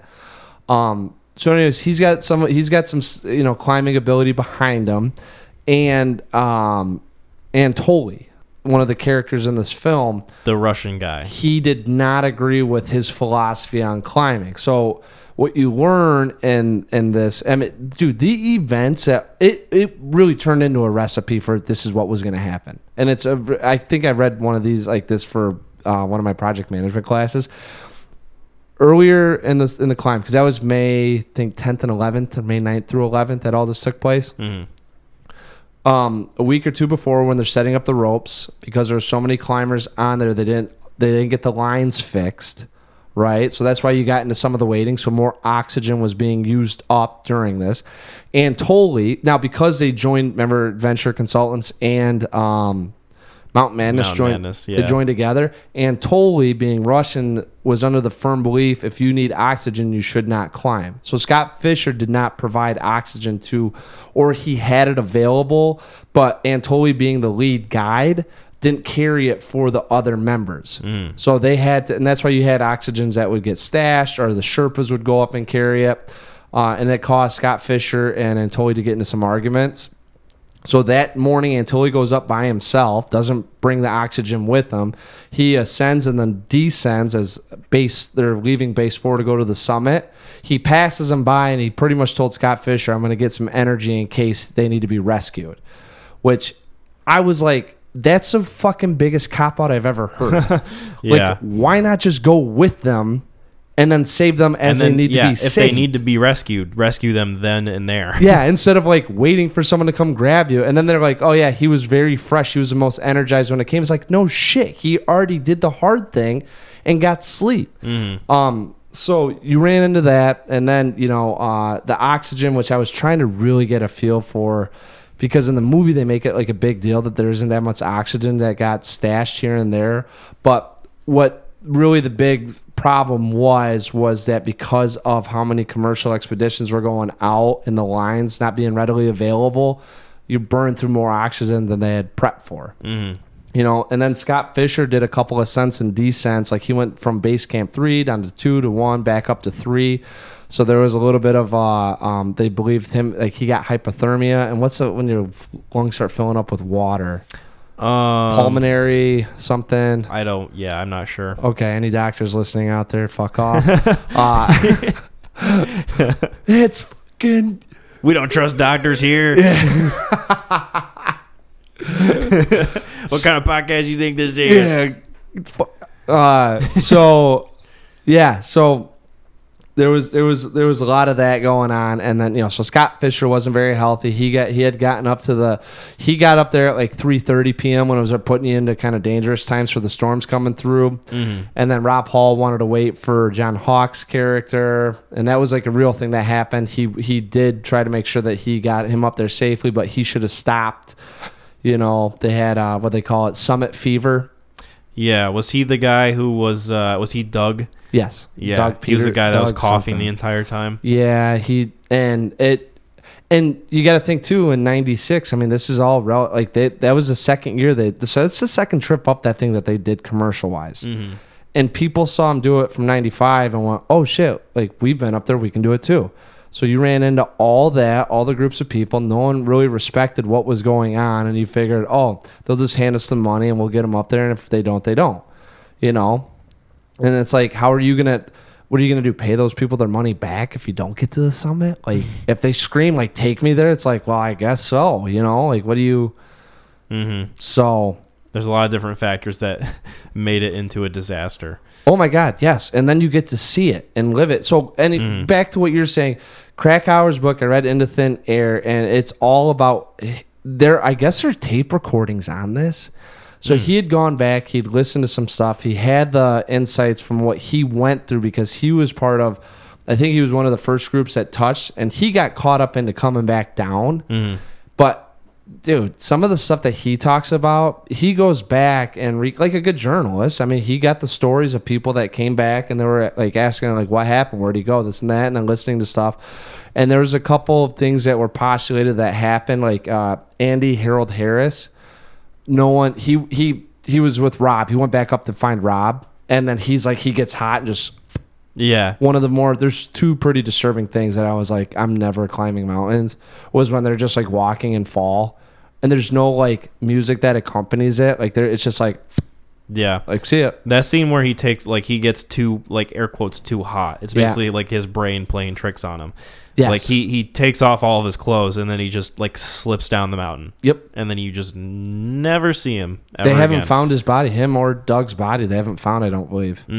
Yeah, he just turns around and Doug's gone. Yeah. Do you even like see him fall? Doug? Yeah. Oh yeah. I don't. Yeah, I didn't really remember. He's kind of like not. He was on the thing, dude. It was like one of the more startling things. Cause I first time I'd seen it, I didn't really know what was gonna happen, and I didn't know it was really like it. Kind of was like, hey, it's kind of based on a true story. It's like, oh, they really fabricated this. But then when you read Into Thin Air, like no, like Krakauer's talking. He's like, you don't understand. Like when you're up there with the crevasses with the snow coverings, you can just walk and fall. Yeah. Like it's not uncommon that you just slip into something. So he goes, imagine being up there with 100 mile an hour winds sweeping snow in front of your face. You don't know where you're at. You could just walk over to the side of something and just there you go. I wonder what exactly he denounced the movie for. He blames Antoli for the death. He says that because Mountain Madness, Antoli being the lead guy didn't do what he was promising to do for his clients, right? Did not bring oxygen, so he didn't put them in a safe environment, and because he went up and down without placing oxygen for them or guiding them, says all this could have been avoided because he left Scott Fisher really to be the lead guide, and Scott was behind everyone trying to push him forward. So he was kind of bringing it up the rear, and Antoli wasn't there with his group. There were like 8 or 10 of them. And so that's one. He says he blames Antoli. So Antoli actually wrote a book and kind of refuting against what Krakauer said. So he put it through his perspective, and really it was kind of like a PR move to say, fuck off, like this is what I do. Yeah. And then the other part that he didn't like was when Antoli came, and this is where I was like, man, maybe the director, either he didn't know about the beef or he didn't agree with Krakauer, because Antoli comes back, he's like, John, we need your help, and he's like, no, I can't. Yeah. I can't. And he's like, I if I go out, I'll die, or something like that. I'm a giant bitch. I can't. I don't know what I'm doing. Yeah, they kind of make him look like a little bit of a coward in this movie. And I wonder if that's like part of the issue that he had with it. 100%. He hated it. I mean, that's dude, think about it. Like, you're up there as a journalist and you come out with Into Thin Air, and it's like this giant movie comes out, and you watch John Krakauer in this, and you're like, oh, he just went for the money grab and really didn't care about the people that he was with. Like, he's literally, and he wrote that book to get money. Yeah, because the Wikipedia doesn't really go into the specifics of why he didn't like it. So I had to look. Curious. I had to look. It was Antoli, and it was because of what the director did. And the director said he wanted to make it look like John Krakauer was not Krakauer. It was just the situation that these people were in, where how helpless they were. You don't understand. They were 700 feet from base camp 4 when all this took. When people died, they literally walked a quarter of a mile and found them covered in ice and dead. Yeah. And you can't do anything for them. Like, you can't try to save them, otherwise you're gonna die too. 700 feet. It's not like they were 3 miles away. 700 feet they were literally a football field away. Like, you had to imagine walking a football field from end post to end. Well, if you've ever been on one, the distance that school football field. Yeah, probably a little bit different. They're all the same. They're all 120 yards. So, 100 yards is 3 feet. That's 900 feet. So, you're literally walking from one goalpost to about the 10-yard line. Yeah. That's it. You could jog that in 15, 20. Well, if you're me, 30 seconds. Well, way to get football in this talk. Well, I'm just trying to say, 700 feet.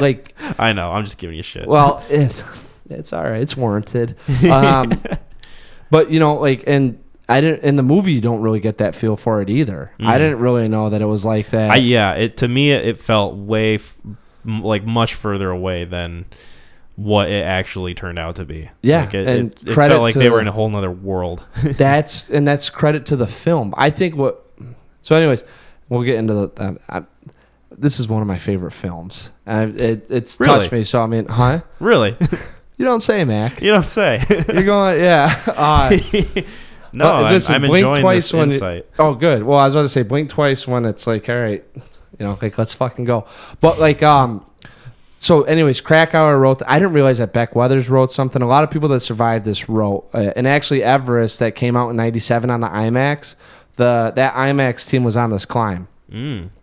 So, don't they even mention it in the movie? I think they say the IMAX team is going to go. It's kind of funny because they're almost like they're like the jobbers, of the film. So when they're they get on the phones and everyone's dying, and it's like Jake Gyllenhaal might be dead, Rob, Jason Clarke might be dead, and you're kind of your heart's racing, like what's going on? It's like, hey, the IMAX team's going to go try to save them. It's like, Oh, great. The movie nerds are going to go up on Everest and find these guys. Man, dude, we do what we can. Yeah. You know? You got the guy's like, he's like, me? This is for the cinephiles. Yeah. So, That's funny.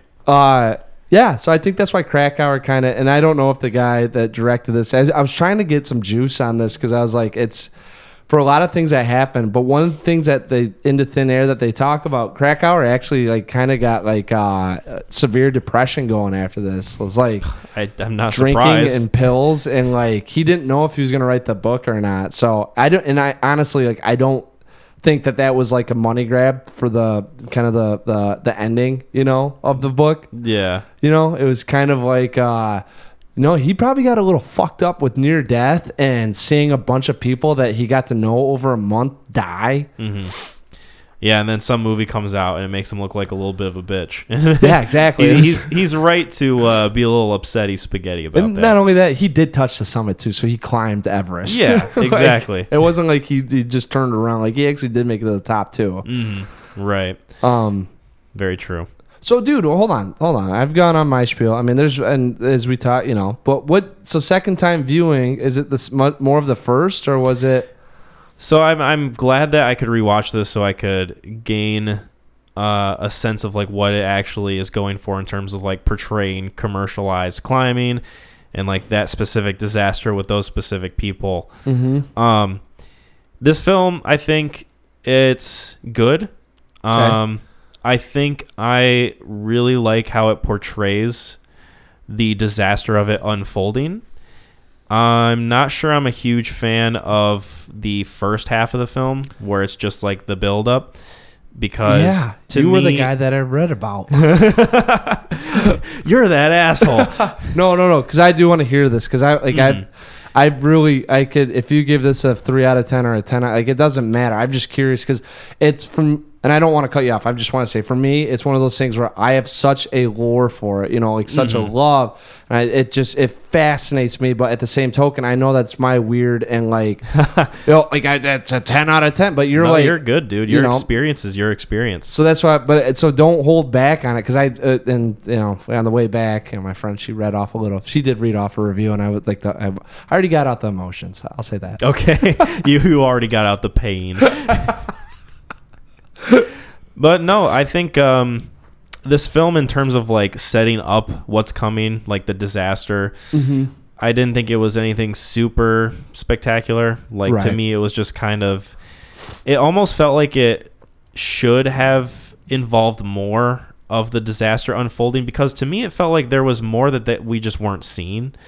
Like what you were saying with Anatoly going back up and like not providing like the oxygen that they needed, or like doing all these weird things, and then you've got Jake Gyllenhaal's character going up and down and like all this stuff.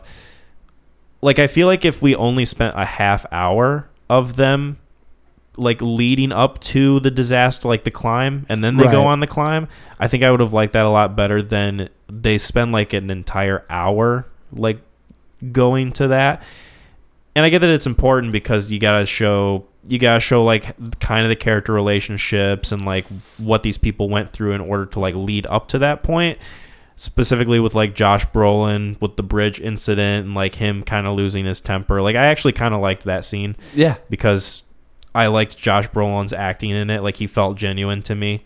Like he felt like he was a real person in danger, not just like an actor playing a character on screen. Right. And I thought that was interesting.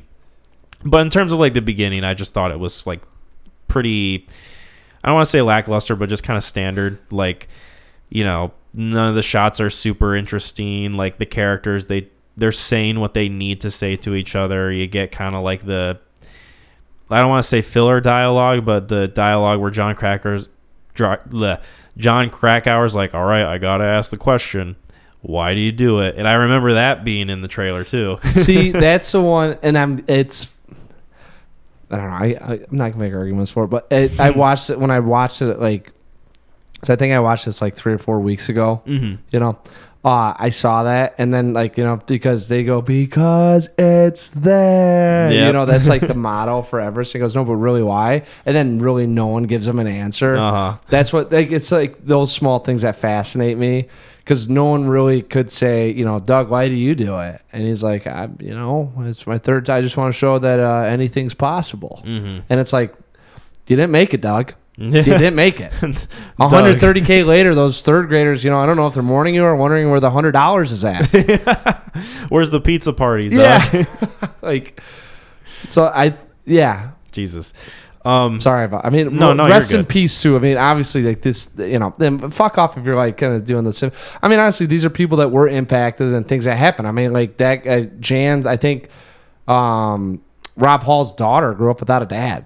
Yeah. And as much as I think it's more of a frustrating aspect for me on, some of this stuff happening just because, human lives are impacted. It's just one of those things where you kind of just.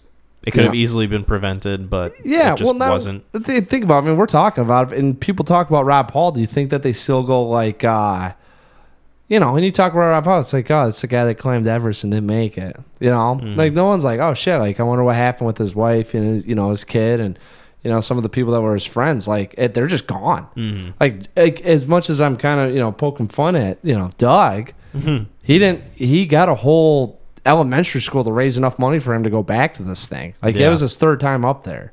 And they gave him a little bit of a discount. God knows how much. Right. I remember that line in the movie with Jason Clarke. And they were trying to make him sound like he was like a good guy too. And that all was. It was all in good fun. I think, because I agree, and I heard this guy talk about the first half. He's like, there's just not enough tension and build up. And it's like, yeah, it's very true. Like if you're not into kind of the behind the scenes of it, like what are you going to do? There's really nothing there. It's just getting you excited for them to go up to the top of this fucking thing. Right.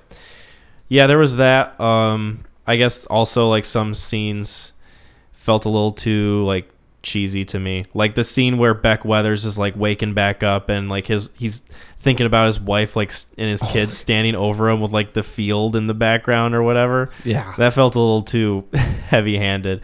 Like just show him getting back up. Like you don't need these flashback like fantasy scenes, whatever. Cares about the motivation, especially from a side character. We kind of know already from why he's like fighting to get back. One, he doesn't want to die. Yeah. Two, he has a wife and kids. Yeah, we've already seen them. Like you don't need to. I agree with that. Like 100%. Like that's you don't need to hammer it home like that much. And also, like some of the acting I felt was like way better than others. Like I like Josh Brolin. I like Jason Isaacs. I thought that Jason Clarke, Jason Clarke. Sorry, okay. Not Jason Isaacs. My bad. I'm mixing him up with another actor. I really liked Emily Watson. I thought she was really good. Oh my this god, film. yeah, dude. Like she gave like an emotionally powerful Sam Worthington popped in for all of 10 minutes, and he's one of the most. I thought he was in the film more. That's how much like I hadn't seen it in a couple of years. So I was like, can't wait to watch this. And then he's like, hey, Rob, mate, you gonna make it? Rob, we're sending people up now. We've got some O on the way. Rob. I want to talk to Keira Knightley. Yeah. So yeah, I thought she was really good. Keira Knightley, I wasn't a huge fan of. Sam Worthington wasn't anything special to me. Wow. He just was kind of bland guy. He felt like he was lesser Chris Pratt in this film. Cotter. What do you mean? How else does he sell it? He just got pulled in there. It's like, hey, where's Rob at? Yeah. I'm not yet. Wait, True. I said I'm not going to do it. I'm not going to do it. I'm not going to do it. I'm not going to do it. I thought Emily Watson was shit. Oh. No, I'm not. Contrarian. I loved all of them. I like Jake Gyllenhaal in this. I thought he was good. I liked his like kind of spin on that. I don't know how the guy was like in real life. I don't know if he was like a surfer bro type dude. We'll like have he was in this film. We'll have to ask around. Scott Fisher was born in Muskegon, Michigan. Really? Yep. Oh, I can't believe it. That much closer to a connection with Jake Gyllenhaal. One more step. I'm almost there. 6 degrees of Jake Gyllenhaal. Yeah. The guy that played John Krakauer, Michael Kelly, he was fine. Like He's I didn't, all right. I didn't think he was anything special, and maybe that was more to do with like the writing of his character and like what they had him do versus like the acting. I really wish I could figure out what happened. I thought Into Thin Air, and the guy and the director even said we didn't use any of his book for source material. Yeah, I'm curious as to like what his reasonings were. Like I just want to talk to the guy. You know, I'm sure you do too. Krakauer or the director? Either one. At the same time. Well, yeah. Just kind of get a feel. So yeah, I thought that was kind of like hit or miss. Most of the acting I thought was decent. Nothing super stand out. Although I did like it when Jason Clarke was. I mean, I didn't like it when he was dying, but he portrayed it well. Like I thought that it was heartbreaking and You got a little dusty. really, really emotionally like resonant. Yeah, I liked that. Really, like I think the strong point for me in this movie is just the disaster unfolding itself, because it feels like just a lot of little things that go wrong to make it so that all these people's lives are in danger and all these people die because of it. And imagining that is actually how it played out, I think it portrayed it pretty well. Yeah. Oh, that I would agree 100% with that. And that you talk like the first hour, kind of it. I mean, the first hour comes and it's one of those things. I mean, I'm just fascinated with it. Just trying to pin like crack. I might read another book on this thing. But once you get to the second half, I mean, it's really almost like it's just two films. Like it doesn't ever feel like three acts. Yeah. I mean, it really feels like, hey, we're at the summit and then it's after the summit. And that second half, that hour goes by like really fast. This movie is almost exactly 2 hours. And it definitely feels like you said, two halves of a movie. Like it's not like a third act or anything. It's just like build up and then disaster, and then like maybe 10 minutes at the end for resolution, and then that's pretty much the whole gist of it. Not even that. It's like a helicopter. They had to just, because it's the highest ascent a helicopter's ever made for a rescue. Like it's the highest ever recorded. The guy did it twice, by the way. Yeah. He got up, was like, nope, and then went back down, unloaded some stuff. And I mean, like in real life. Oh, really? No, he went up there twice. Beck Weathers gave up his spot. So because the Sherpa for Mountain Madness was in worse condition than Beck Weathers, which is hard to believe because he lost like limbs. That guy came up there and Beck gave his spot to him and said, take him down first. And when asked about it, Beck Weathers just said, because it felt like it was the right thing to do. So that helicopter pilot went up twice. And actually, Beck Weathers was kind of pissed that, I think a little bit that wasn't included. I was going to say that wasn't in the movie. No, I was reading about it on the IMDb trivia, and then there's a little bit of Beck Weathers talking about it on like one of the articles I read, that he was a little not peeved, I think, but he was kind of hoping that they'd have that in the film, and that's why I think they do two climbs, and one they don't save the Sherpa guy, so I don't know, I didn't. Yeah, that makes sense. I kind of forgot that even happened. But yeah, that pilot's like actually. I mean, now he's a world record holder. Yeah, in a not so purposeful way. Yeah, maybe one of the things he doesn't. Well, he doesn't know those people. I mean, he just saved them. Yeah. He's just doing his job. Yeah, very hazardously. Boy, you talk about like, you thought like them surviving the night was rough. That helicopter pickup scene is just as tense. Yeah, it was. I forgot about that. Like from the original, like from the first time watching this film. Oh, really? Like I totally forgot that was like a risky part of the movie. Yeah, that was a moment of tension. It's still not like they grab them and then it just hits like, here we go, we're telling you everyone's lives. Sorry, I was looking. I guess they make it down to one of the base camps and they're all hugging and crying and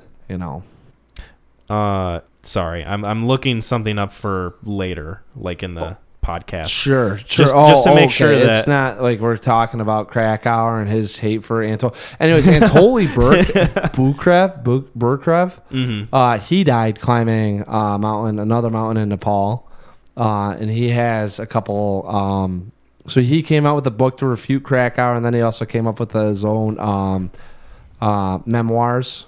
Memoirs of like a high altitude climber. And then I don't really know what I'm trying to think of some other notable. I mean, like Krakauer's in it, and then I think after that, I mean, Beck Weathers, pretty much turned into the $6 million man and sold a bunch of books. Yeah, I'd have done the same thing. I think he's blind now too. They said between he's blind. He's lost his nose. He lost his feet. Yep. And a hand. Yep. Jesus Christ. I would never want to go near snow ever again after that. $70,000. Oh, sorry, 130. 130. Well, he made that back, but he had to sacrifice his body parts for it. I guess in one of the things too, which that's why it's crazy just what people pick and choose. He, in his book, like Beyond Death or Beyond the Air or something like that, talked about one of the reasons that his relationships with people and why that was like one of the things that he was really big on, why he wanted to come back down. So I think he probably was like, if you're going to use my book, you put that in there, God damn it. Yeah. And so like the director's probably like over the cheesiness, but like Beck Weathers is like, that's right. That's who I did it for. If you want it done this way, you got to do it my way. Yeah. Yeah, no, I liked the effects too. I think the effects were really well done. Like there were some instances where it was like kind of clear, but for the most part, it was very believable that they were like on this mountain. Like I couldn't really tell a lot of the time like the difference between like, okay, is this like a green screen or is this like, are they actually on a mountain like filming this? So, Kyle, I got a bunch of stuff for you. Oh, right. Fill me in. Fill me up, Mac. That's right. Cream always rises. So they shot on location. Now, obviously, I think they only did it at like Base Camp 1 or Base Camp 2. Josh, who was being, the actress that played like Yakashi Namamoto. Oh, yeah. She was attacked by a yak. Oh, wow. Yeah, so Josh Brolin and Jason Clarke had to wrestle the yak back by grabbing its horns, and they had to get everyone across safely. They're one of the suspension bridges, I think someone almost fell through, climbing over there.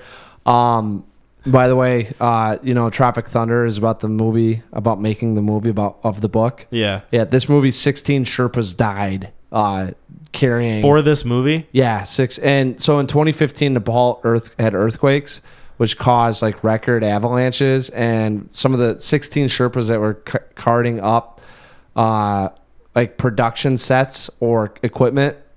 Yeah. Oh my God. Yeah, 22 people died in 2015. Shit. 16 died trying to make this film. So there's I'm more reading this casualties right now. There's more casualties of making the film than in the actual film. They need to make a film about making this fucking movie. That's what I said. Jesus Christ. Yeah, I was like, the irony of this is Holy insane. shit. That they're making a film on the deadliest climb in Everest history, and of that climb, they make the deadliest movie ever made. Yeah. Well, maybe not ever, because I'm sure that there's other films where they're like, man, exhaustion. But yeah, 16 Sherpas died because of an avalanche on the Nepal earthquakes in 2015. So and the worst part is it says it ends with production halted. Production was delayed. Yeah, it doesn't like say like God rest their souls or anything. It's just like they had to stop. We have to delay Everest. Sorry, guys. Yeah. So they send out a tweet. One of the interesting things I read about was that in Holland or New Zealand, there's actually this like air simulator that they create, and it's like this huge glass set that you can put in props, or I don't want to say an air simulator, but they can get it down to 0 degrees temperature. Oh, so they brought in real like snow. Like I don't know if they create. It says they brought in snow, and I'm like, well, I guess you could just create snow. I don't know how that works, but they shipped it in. And so some of the shots that they do of the climbs are probably like on this like little, some sets, but they got it down to 0 degrees. And then, filming on location. They had to sleep under heated blankets because the cabins weren't. Dude, one, assistants couldn't go up there, so Josh Brolin didn't have Larry with him. No. You know, so like he had to fucking stomach it. Yeah, they got heated blankets, but the cabins weren't like lit up. You know, they didn't have heat or anything like that. Yeah. Like they're just meant for, you know, blue collar dogs that, you know, spent $130,000 to go climb the mountain, so they don't really church it up for them. These poor actors had to sleep up there while these Sherpas are dying. Oh no! Yeah, poor Jason Clark. Yeah. And apparently he climbed 3 mountains in prep for the role, and him and Jake Gyllenhaal got a nice mountain climb in like Santa Monica or something like that, prepping for the role. Yeah, so they got some experience. Some nice bonding time. Yeah, I want a story about their friendship. Climbing mountains in preparation for Everest. Oh, we'll get like the Everest cinematic universe, like the making of the Everest movie. That would for the disaster, and then of course like the Jake Gyllenhaal, Jason Clark friendship expedition, Josh Brolin's journey of uncomfortableness on set. You know, he had to hang out with Beck Weathers for 3 days.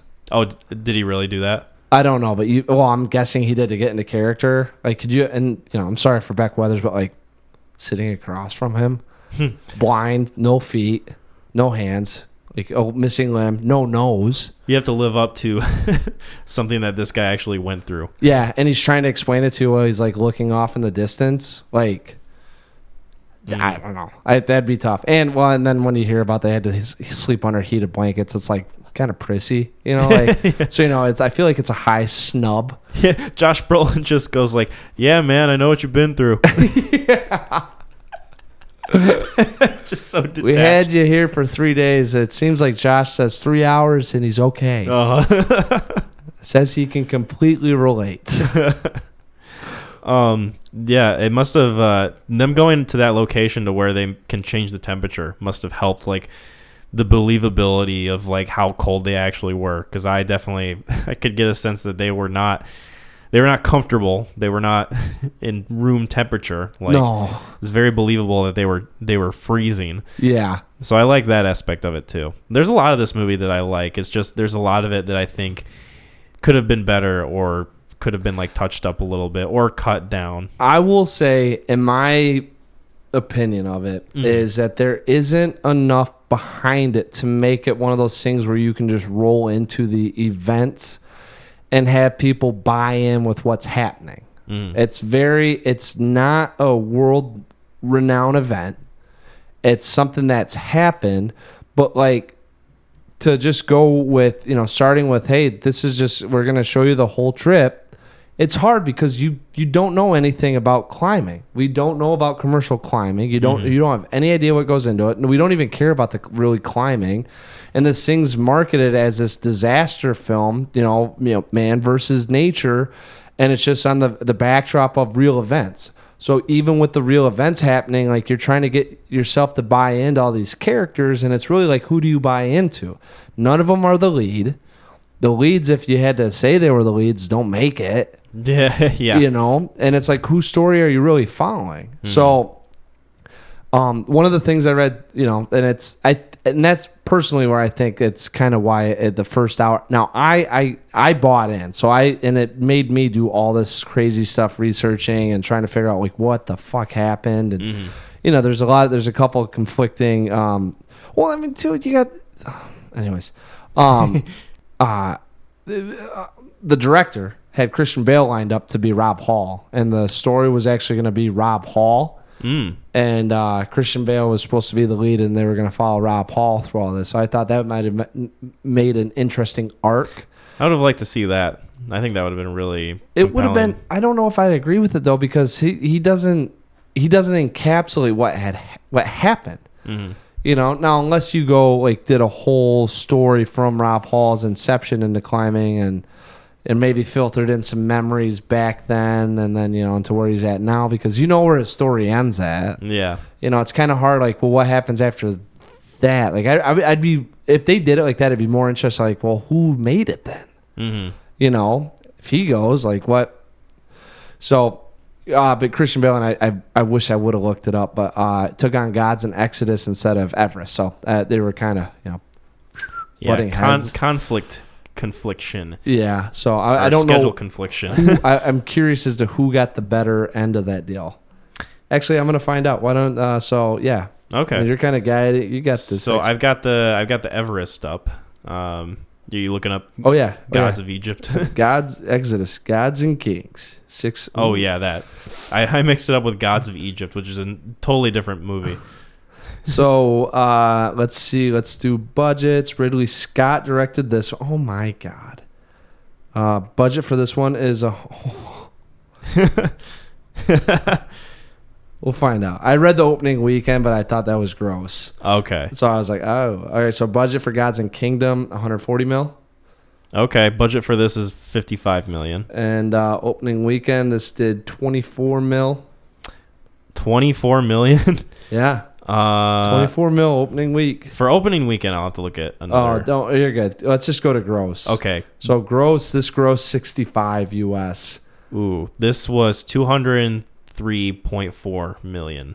Well, that's not. I think that's worldwide gross. So this did worldwide 268. You don't go to IMDb? I go to Wikipedia, bro. Dude, you got to IMDb. It's all right there. Box office. They got their own. I'll look it up. Everest 2015. I mean, the technical IMDb. specs for Exodus got. It's all right there. It's nice. It's concise. It's clean. I'm on IMDb right now.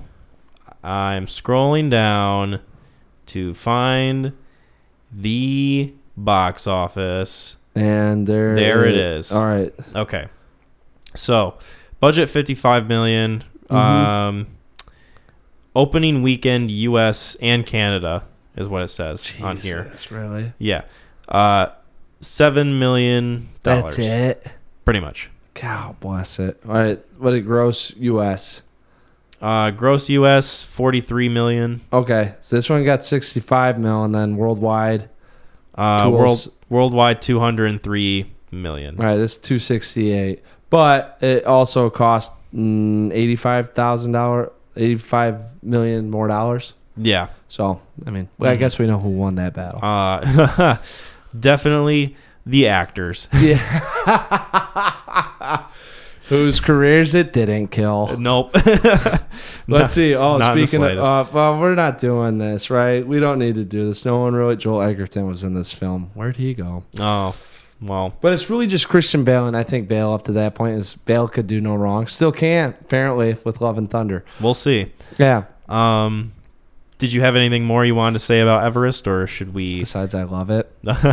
Besides, I want to give it a kiss. Yeah.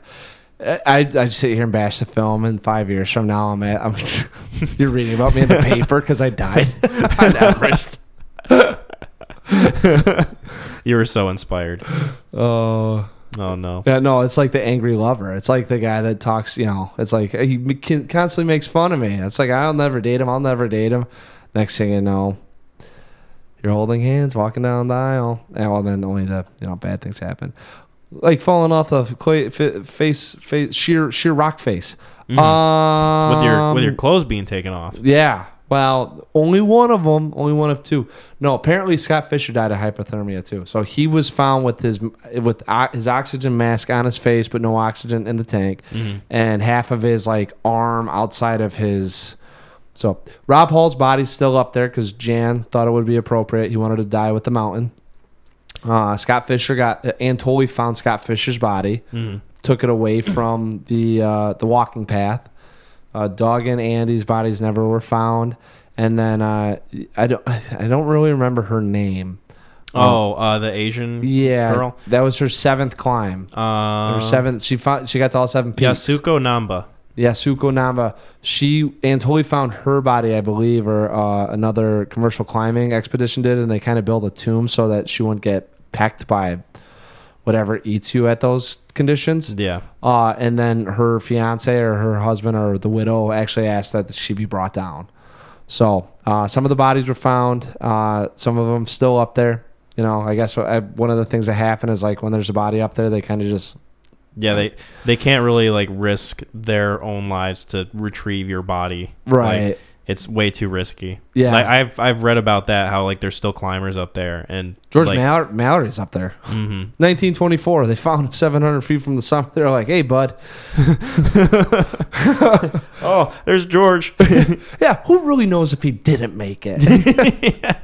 Who's to say? Yeah. He's like right there. So, yeah, I think that's about it, honestly. Like, Okay. I think, and then we got the Nepal shout out to our hero in the helicopter. That's right. Yeah. It's my helicopter noise. That was really spot on. Oh, it's like your Kennedy.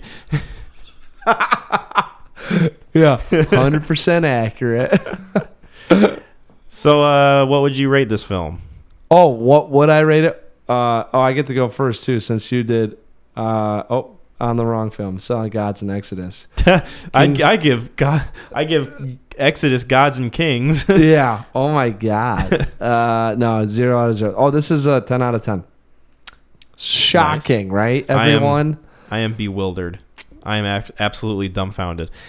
I give this a 6 out of 10. 6. Oh, Kyle. Closer to a 7 than a 5. Wow, a 6 out of just couldn't hold that first half. Just killed it for you. Didn't I'm it? sorry. I think it did it for a lot of people. Honestly, like it's what it is. It's what it is. I mean, if no one wants to go, we all want movies like Jurassic Park nowadays instead of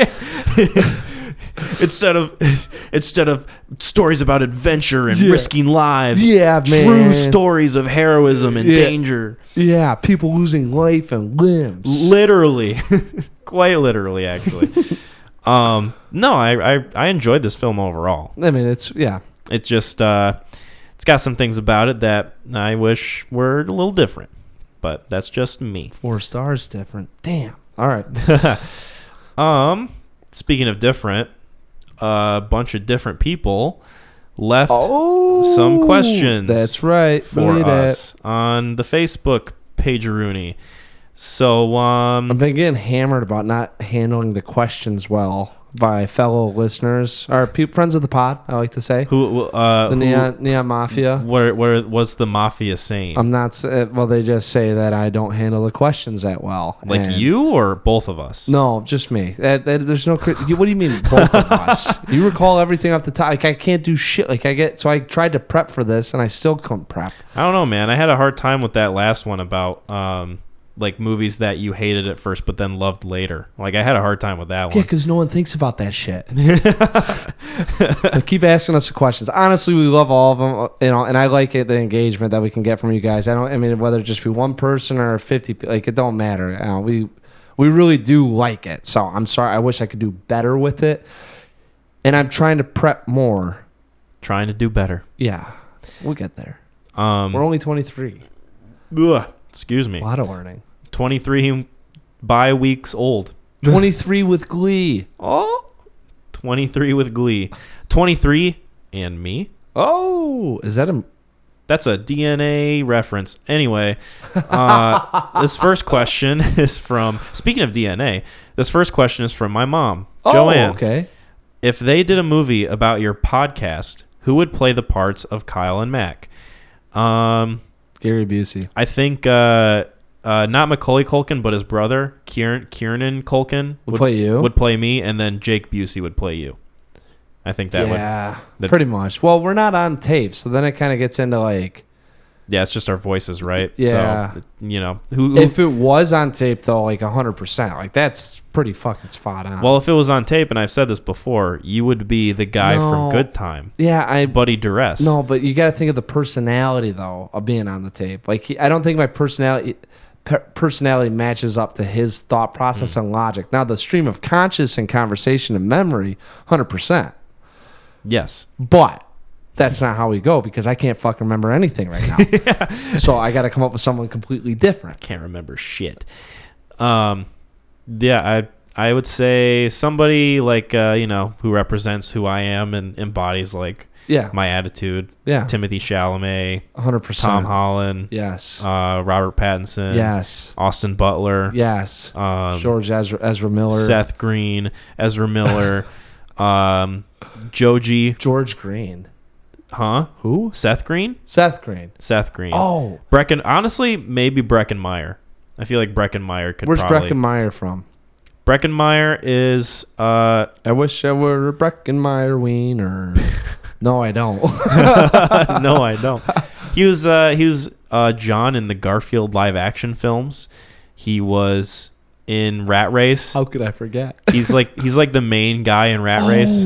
Not the main guy. Well, he's like the... Is he the deaf guy? No, he's the average guy. Yeah. The Euro Trip guy? No, he's the he's the guy that he's in Road Trip. Yeah, he's in Road Trip. Yeah. Yeah, he's the I guy know that's with Breckenmeyer. he's with the helicopter pilot girl. Like he Yeah, gets with her. Yeah. Mhm. Oh, that's really who you... I don't know. I could kind of see that. Yeah, a little bit of Breckenmeyer. A little bit of Breckenmeyer. Yeah. I don't know. I've said a lot for me. What about you? Said I couldn't... Jake Busey, Gary Busey. Yeah, nothing flattering. I don't know. I mean, honestly, I don't... There's... name someone that's got a really crazy, just wild philosophy on life, and then doesn't really like consciously talk about it, but kind of lives that way. Like that would be whoever.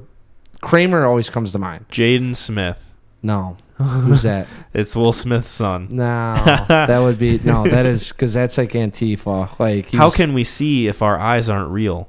That's what I'm saying, man.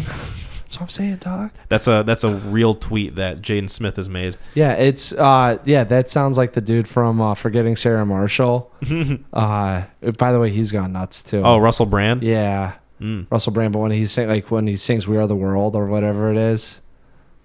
I haven't seen that film, so can't good reference. Good timely reference, Thanks. Mac. Thank you, McLean. Yeah. I appreciate it. Yeah. So no, I don't know. If we had to go on and on about this stuff, someone that just continuously rants about shit, who knows? Levi asks, "What's your favorite blockbuster flop and why?" Ooh, blockbuster flop. I guess Blade Runner 2049 was technically a flop. We can't keep defaulting to that. Listen, I'm gonna keep answering with that. You can't keep. It all goes back to Blade Runner 2049. Kyle, get that chair out of your hands. That's my one card that I have. I'm mad as hell, and I'm not gonna take it anymore. I'd have to look through my Letterboxd real quick. No, just I mean, see what, I mean, pops up. you know, for most of us, it's just like right off the top of your head. You know, I mean, and a lot of things come to mind when we talk about these types of films. Well, The Northman was definitely a flop, though. Right. So that is probably up there for me. I really loved that film, and it did not do well financially. I mean, what like constitutes, you know, a box office flop? Something that definitely didn't make its budget back. Like if it had a budget of like 180 million and only made like 65 million or something. Mm-hmm. Or like that's what I'm kind of wondering. I mean, like I've always heard about like box office bomb. Oh, 13th 13th Warrior. Now I haven't seen this one though, so well, I mean, I've seen the 13th Warrior. 13th Warrior is kind of funny. Like my dad, we went on vacation one time, and like literally one time we went on vacation. We didn't really like, you know, camping was a vacation, but we used to watch CSI Miami when we went camping. Mm-hmm. We went and saw the 13th. We didn't see it. It came out, and like my mom was like, "I'm gonna go get my nails done or whatever," while we were in Alabama, you know. And like my dad didn't want to go out and take us out to the pool or anything like that, so it's kind of like, "Hey, let's watch a movie." And he picked the 13th Warrior with Antonio Banderas. Mm-hmm. And I still don't. We watched it that day. I didn't know anything that was going on because I was way too young. But then I actually watched it like about 8 years ago. I still have no idea what happened in that film. I'm looking that up. 1999. That one is one of the ones I would say is not one that I would recommend saying that is something that I appreciate. It's just fun, you know, a little. It's the second time 13th Warrior has been brought up in as many days, in as many as 13 days. Yeah, you know. I mean, there's just Jack Frost. I guess Jack Frost is really Is that the Michael Keaton Snowman one? Oh, dude, I cried. That's the hardest I've ever cried in a film. Harder than in Gleason. Oh no, that is a sad movie. The Mummy's on here. Fight Club, I guess. No, is a flop. Well, it said I've googled great great box office flops. I'm You're the kinda only one cheating. that did it. So, and it says films that flopped, and Fight Club is under it. So I guess that was a flop somehow. Let's see. I'm cracking up at some of the. There are some ones in here that are like bad. Yeah, like Jupiter Ascending. Of course, that flopped because it was fucking awful. Hey, Mars Needs Moms. Oh no, that's not the one that we like. Yeah, I searched great box office flops, not just flops. Google's doing me dirty. Okay, here we go. IndieWire. 41 great films that failed at the box office. It says The Big Lebowski's on there. Yeah, I mean, they're like the cult films, because that's why I'm like Fight Club. I don't know if I really call that a flop because I mean, like box office it didn't do well, but it's got a reputation now behind it. I mean, it's one of the AFI. It's got to be on AFI's list, right? Oh, probably. Yeah. You know what I'm saying? Like, I don't know if I really. It's like considered one of the greatest movies of all time. I'm thinking like Battlefield Earth is one that like I'm trying to think of one that I really am like. Are you thinking of like guilty pleasures movies too? That would like, be more of my box office one that flopped. And I'm like, if we're going that route, I can bring up Sahara again because that was a box office flop for sure. But I love that movie for all the wrong reasons. that's how I would constitute it. I mean, that's okay. This one definitely was a flop. What? Even though it's kind of a cult classic now, Wet Hot American Summer. That didn't do well at all when it first came out. Really? Yeah. Yeah. People hated it. People didn't get it at all. They didn't get like the Kentucky humor Fried or the Chicken? concept. Yeah. Yeah, they just didn't understand it, and it was like, it's one of those comedies that's considered like ahead of its time. And I watched it for the first time really a couple years ago, and I really liked it. Yeah. Oh my god, dude! It's one of the funnier. Yeah, it's one of the funniest movies I've not ever seen, but I want to watch it again because it's been a minute, and I just remember certain scenes just having me dying. Like, dude, it holds up. It's you can so watch ridiculous. You can watch that every summer. I had to take Pete to Camp Pendleton, and after I dropped him off, every time at Camp Pendleton, Jane from like whatever Starship or Jefferson Airplane pops up, like that song, and every time like ba ba ba bum ba ba dum ba ba ba ba, and I'm like, every time I drive by, I'm like, man, they really got the aesthetics appeal when they go into town. I love going into town, even if it's only for an hour. Yeah, and then they come back, and then they get all drugged out. They're doing heroin. My favorite scene in that film is the guy who's like trying to get back to have sex with that girl. Yeah, and he's like running, but he's like the car's catching up to him, but he's still running as fast as the car. It's so fucking funny. That's like my favorite part of the whole movie. I love that. I'm gonna go back and fondle my pants. What'd you say, Glenn? I'm gonna go make some cheese fondue. I said I'm gonna make some cheese fondue for dinner. He's like, what was that? And then, Glenn, you need to tell them. He's talking to a can of tomatoes because he got PTSD from Nam, and he's a cook. Yeah. Oh, dude, that movie is fucking. I'm 16 years old. I've got my whole life ahead of me. There's a lot of good quotes in that. Oh yeah, dude. So yeah, that's probably my answer right there. I'll steal it and say that's my answer, so Kyle can look some more. All right. Well, I'm not gonna look more. I'm gonna go to the next question. Oh, we can tie. Let's tie. Yeah, let's tie. All right, that's a good tie. Let's tie our tongues together. Yeah, cream always rises to the top. It's like the fourth time we said that. Oh, it's going to be my new catchphrase. Yeah. Oh, I got to be careful who I say it to, though. Yeah. Know your audience. Yeah, right. Maybe not in front of your mom. Or my kid. Shout out to my mom, who I know is listening. Oh, yeah. So our next set of questions. Oh, we totally botched her question, too. It's all right, Mrs. Yates. Her question was who would play us on the podcast. Yeah. I said Brecken Meyer and Gary Busey. Yeah. Let's go. Who'd you have originally? Jake Busey and it was Jake Busey, Macaulay's brother, Kieran Culkin. Cool. Let's go. Can we go back to that? Yes. Make that the official answer. That's fine with me. All right. I like Kieran Culkin. I've never met Jake Busey. I've never met Kieran Culkin either. I was about to ask, what? Dude, lay out the story about Culkin, man. I can't. I'm lying. Our next set of questions comes from Justin. Kyle, which movie do you prefer, The Replacements or Hardball? Well, it's hard for me to answer that because I haven't seen either of them. So I'm going to go with The Replacements just because Smart. that's about a really smart answer. Yeah. That's about football, right? And then Hardball's about basketball. No, it starts with the B. Baseball? Yep. Baseball. Yeah. I got it right. Baseball's a harder ball than basketball. I should have known. Yeah. Like physically. Yep. So yeah, The Replacements is my answer for movies that I haven't seen. Hardball might get you teared up though. Oh, maybe. Maybe. Honestly, I just cry whenever I see Keanu, my boy. Mac, thoughts on the FX show The Old Man and how your dude's chops are holding up? I've not seen it yet. I've heard a lot of people tell me it's awesome.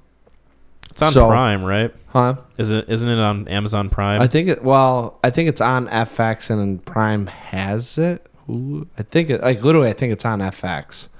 Oh, you can buy it from Prime, I guess. Wait, what? Or is it on Hulu? Hulu? Because isn't FX on Hulu typically? Because they have Always Sunny on there. Yeah, I think it's on national TV. Right? Cable. Yeah, if that's still a thing. I think so. Okay. I'm pretty sure cable's still a thing. Anytime I go to my parents' house, they're watching cable. So. Yeah. So no, I have not seen it. I mean, it looks. My boy Bridges looks. It looks good. He's distinguished. He's aged well. I just don't. I'm not big on the. I don't know, the 70-year-old guy walking around with an assault rifle. I have such a hard time. He looks fantastic in a suit and Keanu-esque, but I don't know. I have a hard time just getting behind it. Yeah. Yeah, I don't know. Sounds like something you'd have to check out in order to really judge. But 100%, because he could be a retired CIA agent. It's just one last mission or rope back in. I don't know. I've heard good things on it though, and FX usually treats you good. Mm-hmm. His next question is: you can only choose one of these Woody Harrelson movies, while the other gets stricken from the cinema world forever. White Man Can't Jump or Kingpin. I feel like this question's more so for you. Have you not seen either of them? Nope. Oh, you haven't seen either of them? Nope. Wow, I can't even go into. He's every one of his questions he's asked, I have no opinion on. You're a fucking millennial. Because I'm a millennial. I think the word you're looking for is fraud. Oh. New podcast host. I'm just replaced by somebody whose life has been dedicated to film. You're a film.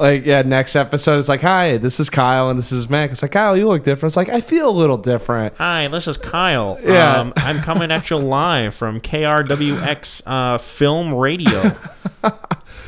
Someone walks in you're not Kyle, and you just hear shut your mouth.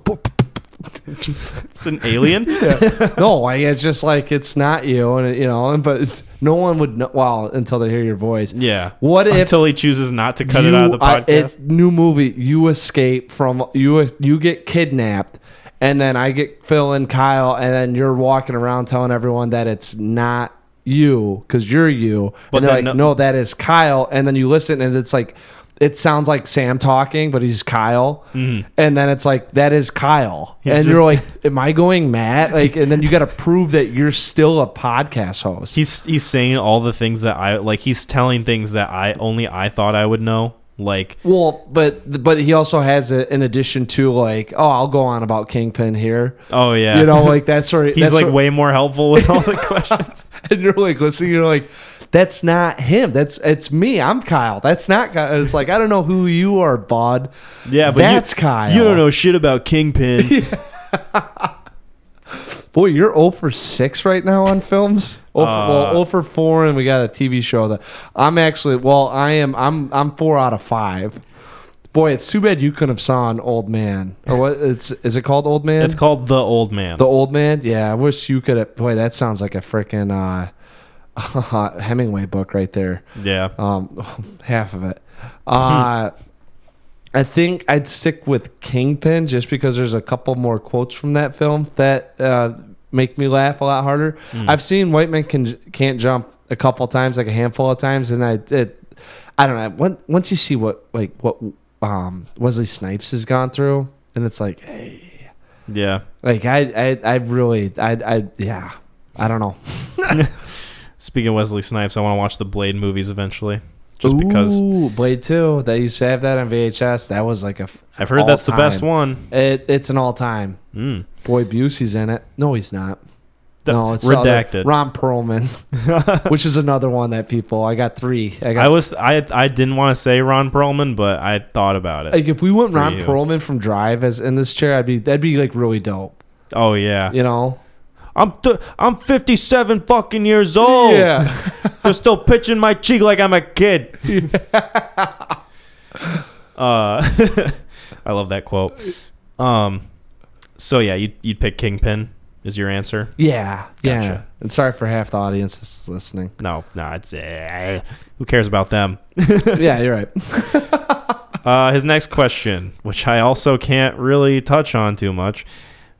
Jordan Peele. Underrated or overrated as a writer director? I haven't seen any of his films. You haven't seen Us, Get Out? No. And Nope's coming. There's 2 films, and you got Nope. I have not seen those movies. Wow. You're over. That whole line of questioning right there, Justin. This is between me and you. I just get replaced by Justin. I'm so underrated, overrated.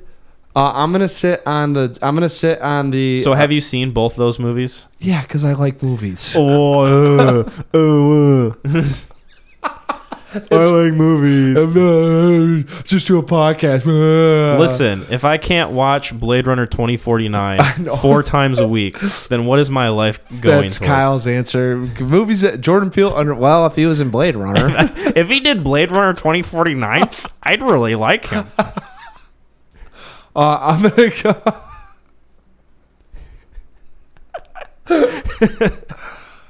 Okay. I'm going on the underrated fence. Like if I have to sit on one, I really feel like Nope's gonna blow us away. And I think Get Out was fantastic. I really liked it. A couple jump scares here and there, but I think he had a very good pace, the tension that he sets with what's going on, the fact that you really don't know where it's going or you're kind of inclined to where it's going. Like there's things that you pick up on that you go like, oh, like how though, you know? And then when that reveal hits, it's it's really good. I mean, I like Get Out and yeah, and then Us, I think. There's a little bit more of a message in there, and I think there was a lot more satire than what we got. I'd like you to watch Us. I'll watch them eventually. I think aren't they both on Netflix? Could be. So maybe I'll bang them out in this next couple weeks. Yeah, Get Out was. I mean, and Get Out, I think I gave like an 8 out of 10, a 9. Like Us, I gave a 7 out of 10 for the scare purposes.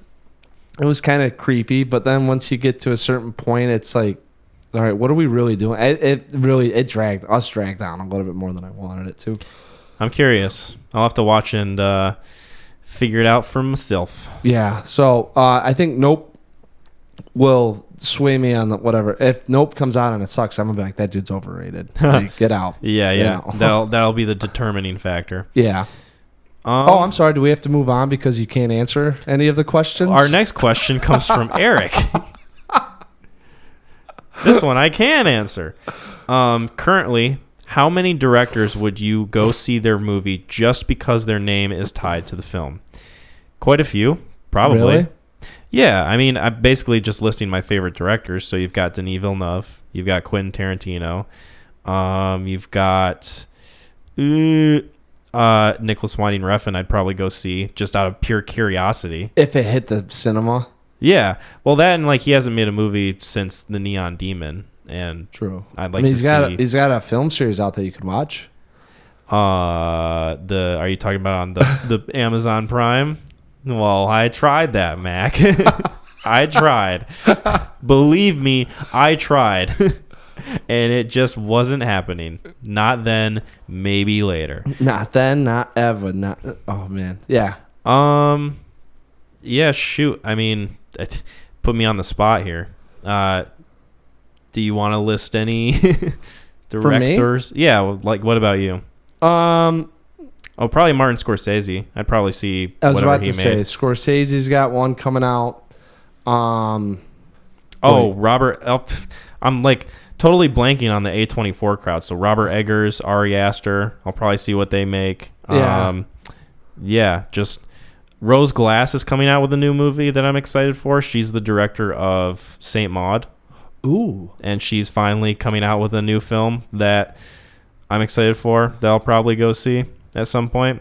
There's like really no information on it, but yeah. Safdie Brothers. Yes. Mm-hmm. Yeah. There we go. I listed off a shit ton. Most of them are A24. I guess the answer is being yes. Like we will. I'm kind of in the same boat. I mean, most of the guys that you named, Inarritu would be another one that I'd be really curious about. Cuarón would be another one that I'd like to see. You know, if I heard that they were coming out with some films. Inarritu, definitely. Scott is who Tony Scott passed, right? Ridley. Yeah, Ridley Scott. Yeah, he would be another one that he did. He's probably one that I'm kind of lukewarm on, just because he makes so many movies still. Like he comes out with like 2 movies a year. I guess I shouldn't. Like I really couldn't give too much of a shit about House of Gucci. Like I don't know if I'm interested in ever watching that. I'll probably it's like, so I guess if we're going like buying a ticket going to theaters, like no, I don't think Ridley Scott would be in there. No, not for me. Probably because like he's made some great movies, but he's kind of like I feel like he's a director that like throws stuff to the wall and sees what sticks. Who did Ocean's 11? Let's look it up. Steven Soderbergh. So when Soderbergh was hot, man, I would go out. I mean, if he came back out and said I'm doing this film, I'd probably go to theaters and watch a Soderbergh film. He handles it so well, and he gets all the ensemble cast. I mean, it's just R.I.P. man. What are some? Let's kind of inverse this question. What are some directors that we really couldn't? I also have a question too. Oh, I had someone that commented, and it'd be a shame if I didn't do this. Okay, go for it. So, but we can inverse it and then ask that question because this probably tangentially relates to what Mr. Eric Davis asked. Okay. So yeah, let's inverse this. What are some directors that we really couldn't give too much of a shit about? Like, wait a minute to count. Michael. Michael Mann, not Michael Mann. Michael Bay. Yeah. Yeah, he was like number 1 on that list for me. Who directed Moonfall? That was Roland Emmerich. Roland Emmerich, yeah. Ruben.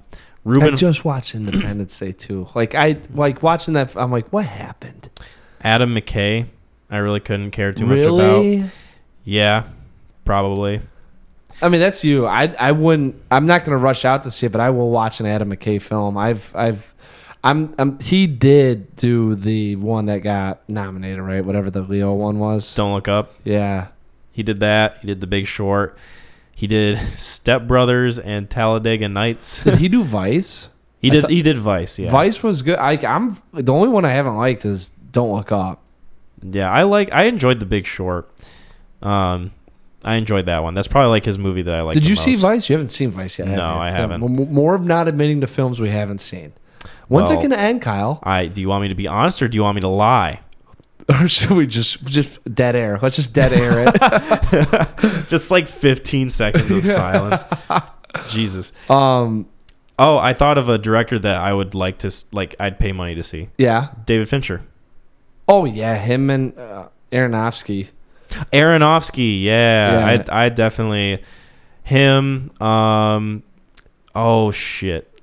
I haven't seen it yet. I really want to, but I don't think it's in theaters anymore. Men, the director of Men. What's his name? Alex Garland. Yeah.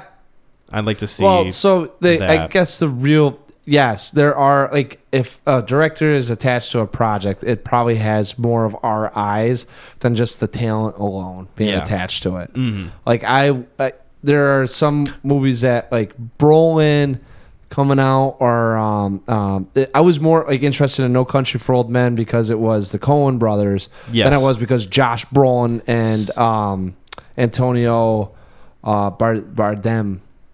Javier Bardem. Was some movies are definitely like actor movies. Mm-hmm. Like Top Gun is a Tom Cruise movie. Yes. Mission Impossible is a Tom Cruise series of films. Like those directors, you could like just throw a name in a hat and it really wouldn't make too much of a Right. difference. Whereas like the French Dispatch, it's got like many different people, but it's like a Wes Anderson film. Yes. Yeah. You know, Rushmore, which I saw recently, it's got like, that's more of like a tight look at like this one specific character, Jason Schwartzman, but it's like still a Wes Anderson film.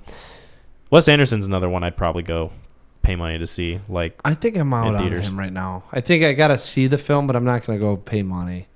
okay, I think I would still pay money. Like I generally really like most of his movies. Yeah. No, that's what I'm saying. Like, dude, you got you. I got me. I mean, some of the A24 guys, I don't know if I'd go out there and Saulnier, actually, if he came out with one, I would probably go and watch that in theaters. That's another one. Some of like the Safdie brothers are getting up there more for me. I'm not a big like Tarantino comes out with a film, I'm probably gonna be like, I need to go see that in theaters. Yeah, he's a pretty big one. You know, Scorsese a little bit. The Irishman kind of. Yeah. Like I'm like, all right, what am I gonna get? But the Flowers of the Ember Moon, or Killers of the Flower Moon. Yeah. Which when's that gonna come out? Yeah, but that one that might be in theaters. All right.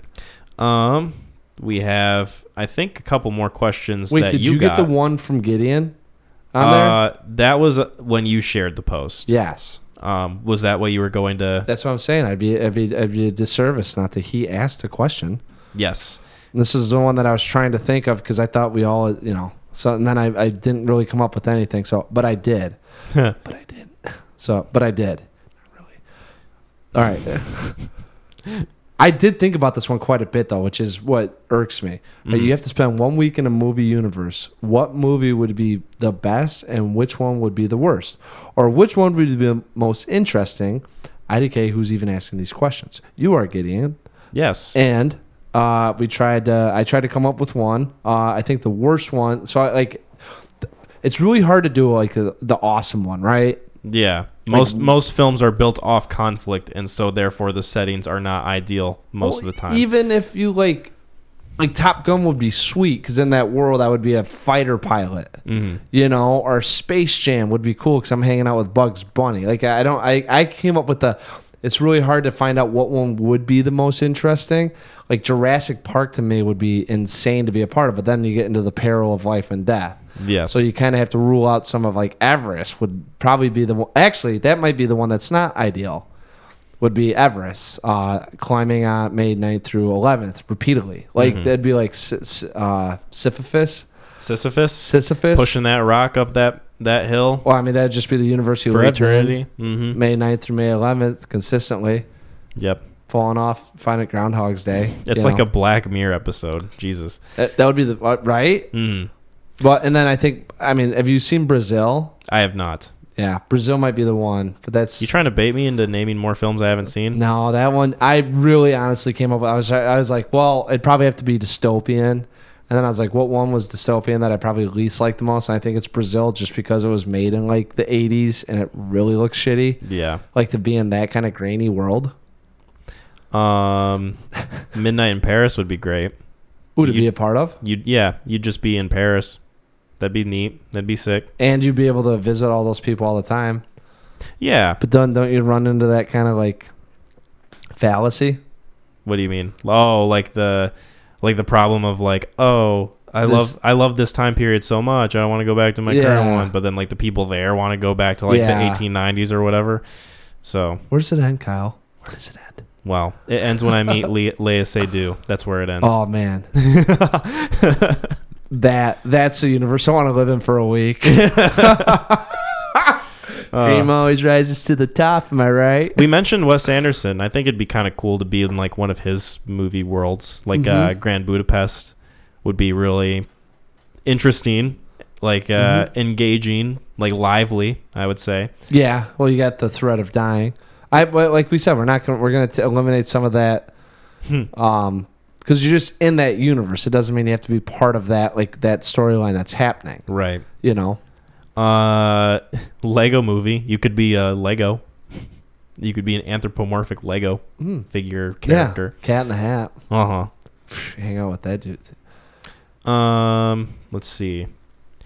Ooh, one that would be really not great. What? The Kurt Russell. It's Breakdown. Bone Tomahawk. That'd be pretty bad. Well, okay. So here's the thing, though. I mean, it's really you just be living in the westerns with alien Indians, like troglodytes. Yeah, like as they were described. As they were described in the film. Yeah, I was about to say, easy, Kyle. Don't cancel us, please. Yeah, but I mean, like you got to kind of if you ran into that scenario, because it's the same with like you have to kind of just think about the setting, I guess, of where you're at. Yeah. Uncut Gems. Uncut Gems. It depends on like what character and like what kind of person you are in that world. If you're someone who's like constantly like getting into debt, then yeah, that would not be ideal. Right. But if you're somebody like it just. Yeah, if you're somebody that's just a bystander, you're like, oh, this isn't so bad. Hey, look, it's the weekend. I mean, Space Jam would kind of be cool. I mean, just to be in Looney Tunes for a little bit. That would be kind of neat. Yeah. You know. Who Framed Roger Rabbit? Although that's a little more dour, I guess. Yeah. I'm trying to think of ones that are like really not great. That are really not great. Yeah. Hostel, Saw. Oh, Saw yeah. 2. Any like torture porn movie, basically. Green Inferno. Jesus Christ. Yeah, Green Room. Green Room, definitely, for sure. Blue Ruin along those same lines, although maybe not as. No, yeah, I was about to say Blue Ruin. It's his journey, so it's not really like in that world. I mean, unless you're Saulnier's buddy. Snowpiercer, depending on like what class you are. Yeah, what cabin you're sitting in. Yeah, that is interesting. That one would be interesting for a week. Mm-hmm. Like you're just in the caboose, so your life is basically. Well, you don't fucked. know what you're eating. we can't ruin shit for anyone if you haven't seen it. We're not spoiling Snowpiercer. Yeah, not this episode. Yeah, go watch FX or TNT, whatever. It's usually on TNT. It's TNT, right? Yeah. No, not the movie. I'm talking about the show. Oh, yeah. There is a show, isn't it? Yeah. Yeah. It's got Jennifer Connelly in it. Really? Yeah, I should watch that. Your love for her is unbridled. People would really like to be in the world of like Harry Potter, Lord of the Rings. I had maybe not Lord of the Rings. Maybe. Mm-hmm. Like depending on maybe not Helm's Deep. I'd love to be at Helm's fucking Deep. You'd love to be there to watch Helm's Deep. That's 3. Yeah, like if I was on those trees. Oh yeah, like Pippin and Mary. If you were just hanging out with them. Yeah. Like being able to like sit on that guy's ears and just see it happening. Because that happened over 3 days. I mean, that's half the week right there if you survive it. Yeah. And Harry Potter would be good. Damn it, Kyle, I had one too. Sorry. That's all right. It happens. It comes and it goes. Let's see. I don't think I have too much else. Oh, The Road would be awful. Yeah. Viggo Mortensen. Any apocalyptic movie like The Book of Eli. Yeah. Probably not good. Any like war movie, basically, like Black Hawk Down, Saving Private Ryan, Hacksaw Ridge. I mean, you're like storming Normandy. Yeah. Just immediately get Iwo shot. Jima. I was about to say, what about Titanic? Depending on where you're at when the boat crashes. Some people were actually in that. Wow, they got to experience the movie firsthand. I was about to say, well, hey, it's like crack hour. Dude, I can't really think of any. What would be another fun one to be a part of? Blood Diamond? That'd be fun. Yeah, that'd be an exhilarating time. Any like Pixar movie would be kind of fun, Toy Wall-E Story. Would not be. Not Wall-E, maybe, but if Ratatouille, you just eat a bunch of food. You're in France. It's like Midnight in Paris, except you're a rat. Yeah, or the raccoon and Everything Everywhere All at Once. Oh, Raccoon. That was hilarious. You could be in that world and then just make shit up. Oh, I was about to when he asked that, Everything Everywhere All at Once popped up in the world that I would not want to be in. Ooh, because then to have to do all that stuff, but also have your body like have to sit on a butt plug. Yep, butt plug trophy. Here's this is gonna be my final answer for not good one. Okay, Children of Men. Really? That would be. It's scary because like parts of the world are already like that, like just the conditions that people live in. You've seen Children of Men, right? I mean, Are you trying to catch me on this? Are you trying to catch me? I may or may not be looking was for that like some a retribution. smirk of, I may or may not be looking for a reason to get back at you. One of the greatest tracking shots of all time, man. Yeah, that film's universe I would not want to be a part of. I was about to say in any capacity. Like, I don't want to get into it too much. Well, no, but I mean, like, well, yeah. I mean, 100% agreed. Or how about Michael Shannon and what's that movie that he was in when he plays like Noah's Ark? Noah's Ark? Oh, I don't know. Take Shelter. I haven't seen that movie. You got me again. Why are you doing this to me? Hey, Jim, put another chalk mark up How there. many tallies is that now? Like 10 movies? Yeah, what do we got? Jesus Christ. You're making me look like a fool. But I guess that's just my own fault. It's part of the learning curve. It's part of the, and the nice thing is, though, I've seen all these films, and I don't remember anything that happens in them. So really, you and I are the same. I mean, we're kind of just tied. We're the same, you and I. Yeah. Green always rises to the top. Was that all the questions that we had? Did you have any more answers for that one? No, I think. I mean, these are all they're all fun. I mean, they're all fun. The only ever. I was trying to think of honestly, if there was a world that I had to pick to live in, it's Jim Carrey describing Aspen. What's that? Like in Dumb and Dumber. Oh, remember when he describes it? Yeah. The air tastes. Doesn't he call it? He says like the air tastes like root beer. What a place called Aspen. Yeah. The air tastes like root beer. Yeah, like him describing Aspen is the place that I want to live in. Mm-hmm. That's the first one that popped into mind. So I'm sure Young Mac made a very big impression. So I guess we can wrap that up.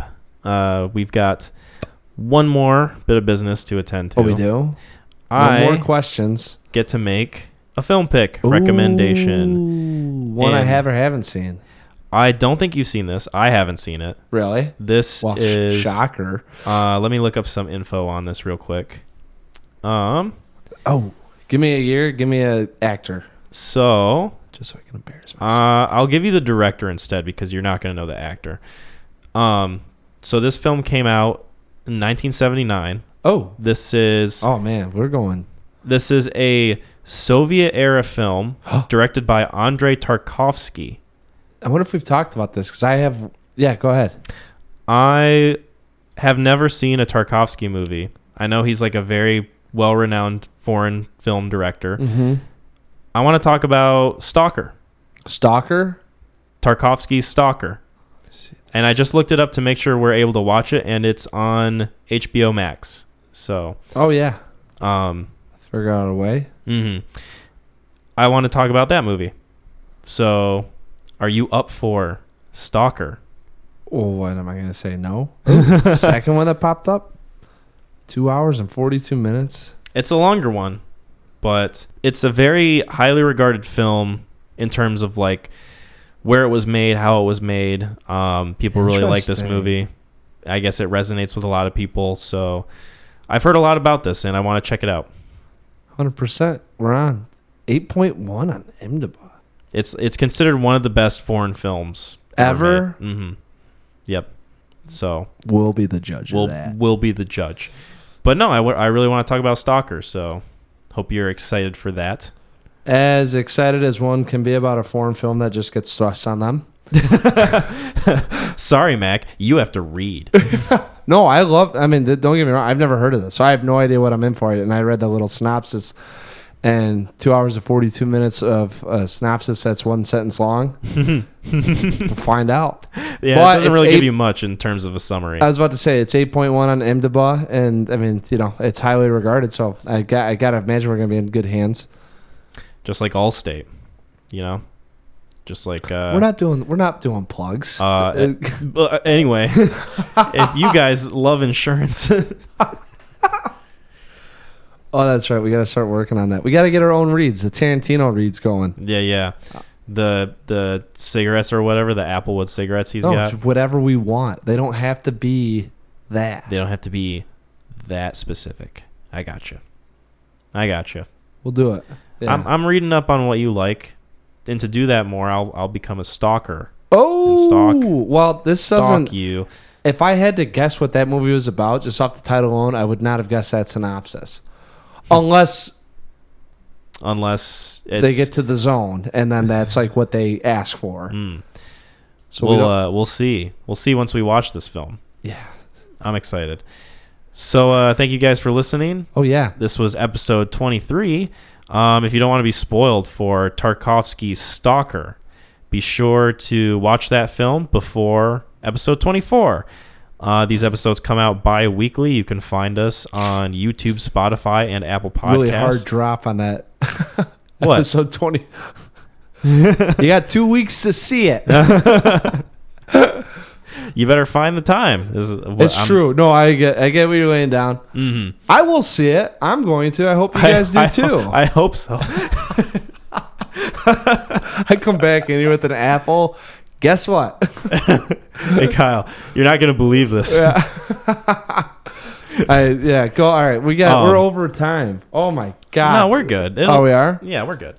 This isn't our longest episode. It's nice. When we trim it, it'll only be 3 hours. I probably won't have to do much editing for this one, I don't honestly. think so. Maybe the beginning or this part. Yeah. Honestly, yeah. I think this is going to be a pretty easy edit. Nice. Happy for you. Thank you guys for listening. Be sure to subscribe to our channel on YouTube, and you can also find us on Spotify, Apple Podcasts, like I said. We're on Facebook, Twitter, Instagram, various social medias. So appreciate you guys listening. Hope you all have a good 2 weeks before we talk to you again, or talk at you, I should say. And, with you. There we go. A little more formal. Yeah. And McLean, do you have anything to say before we Absolutely. depart? WWTHD. Bye, everyone.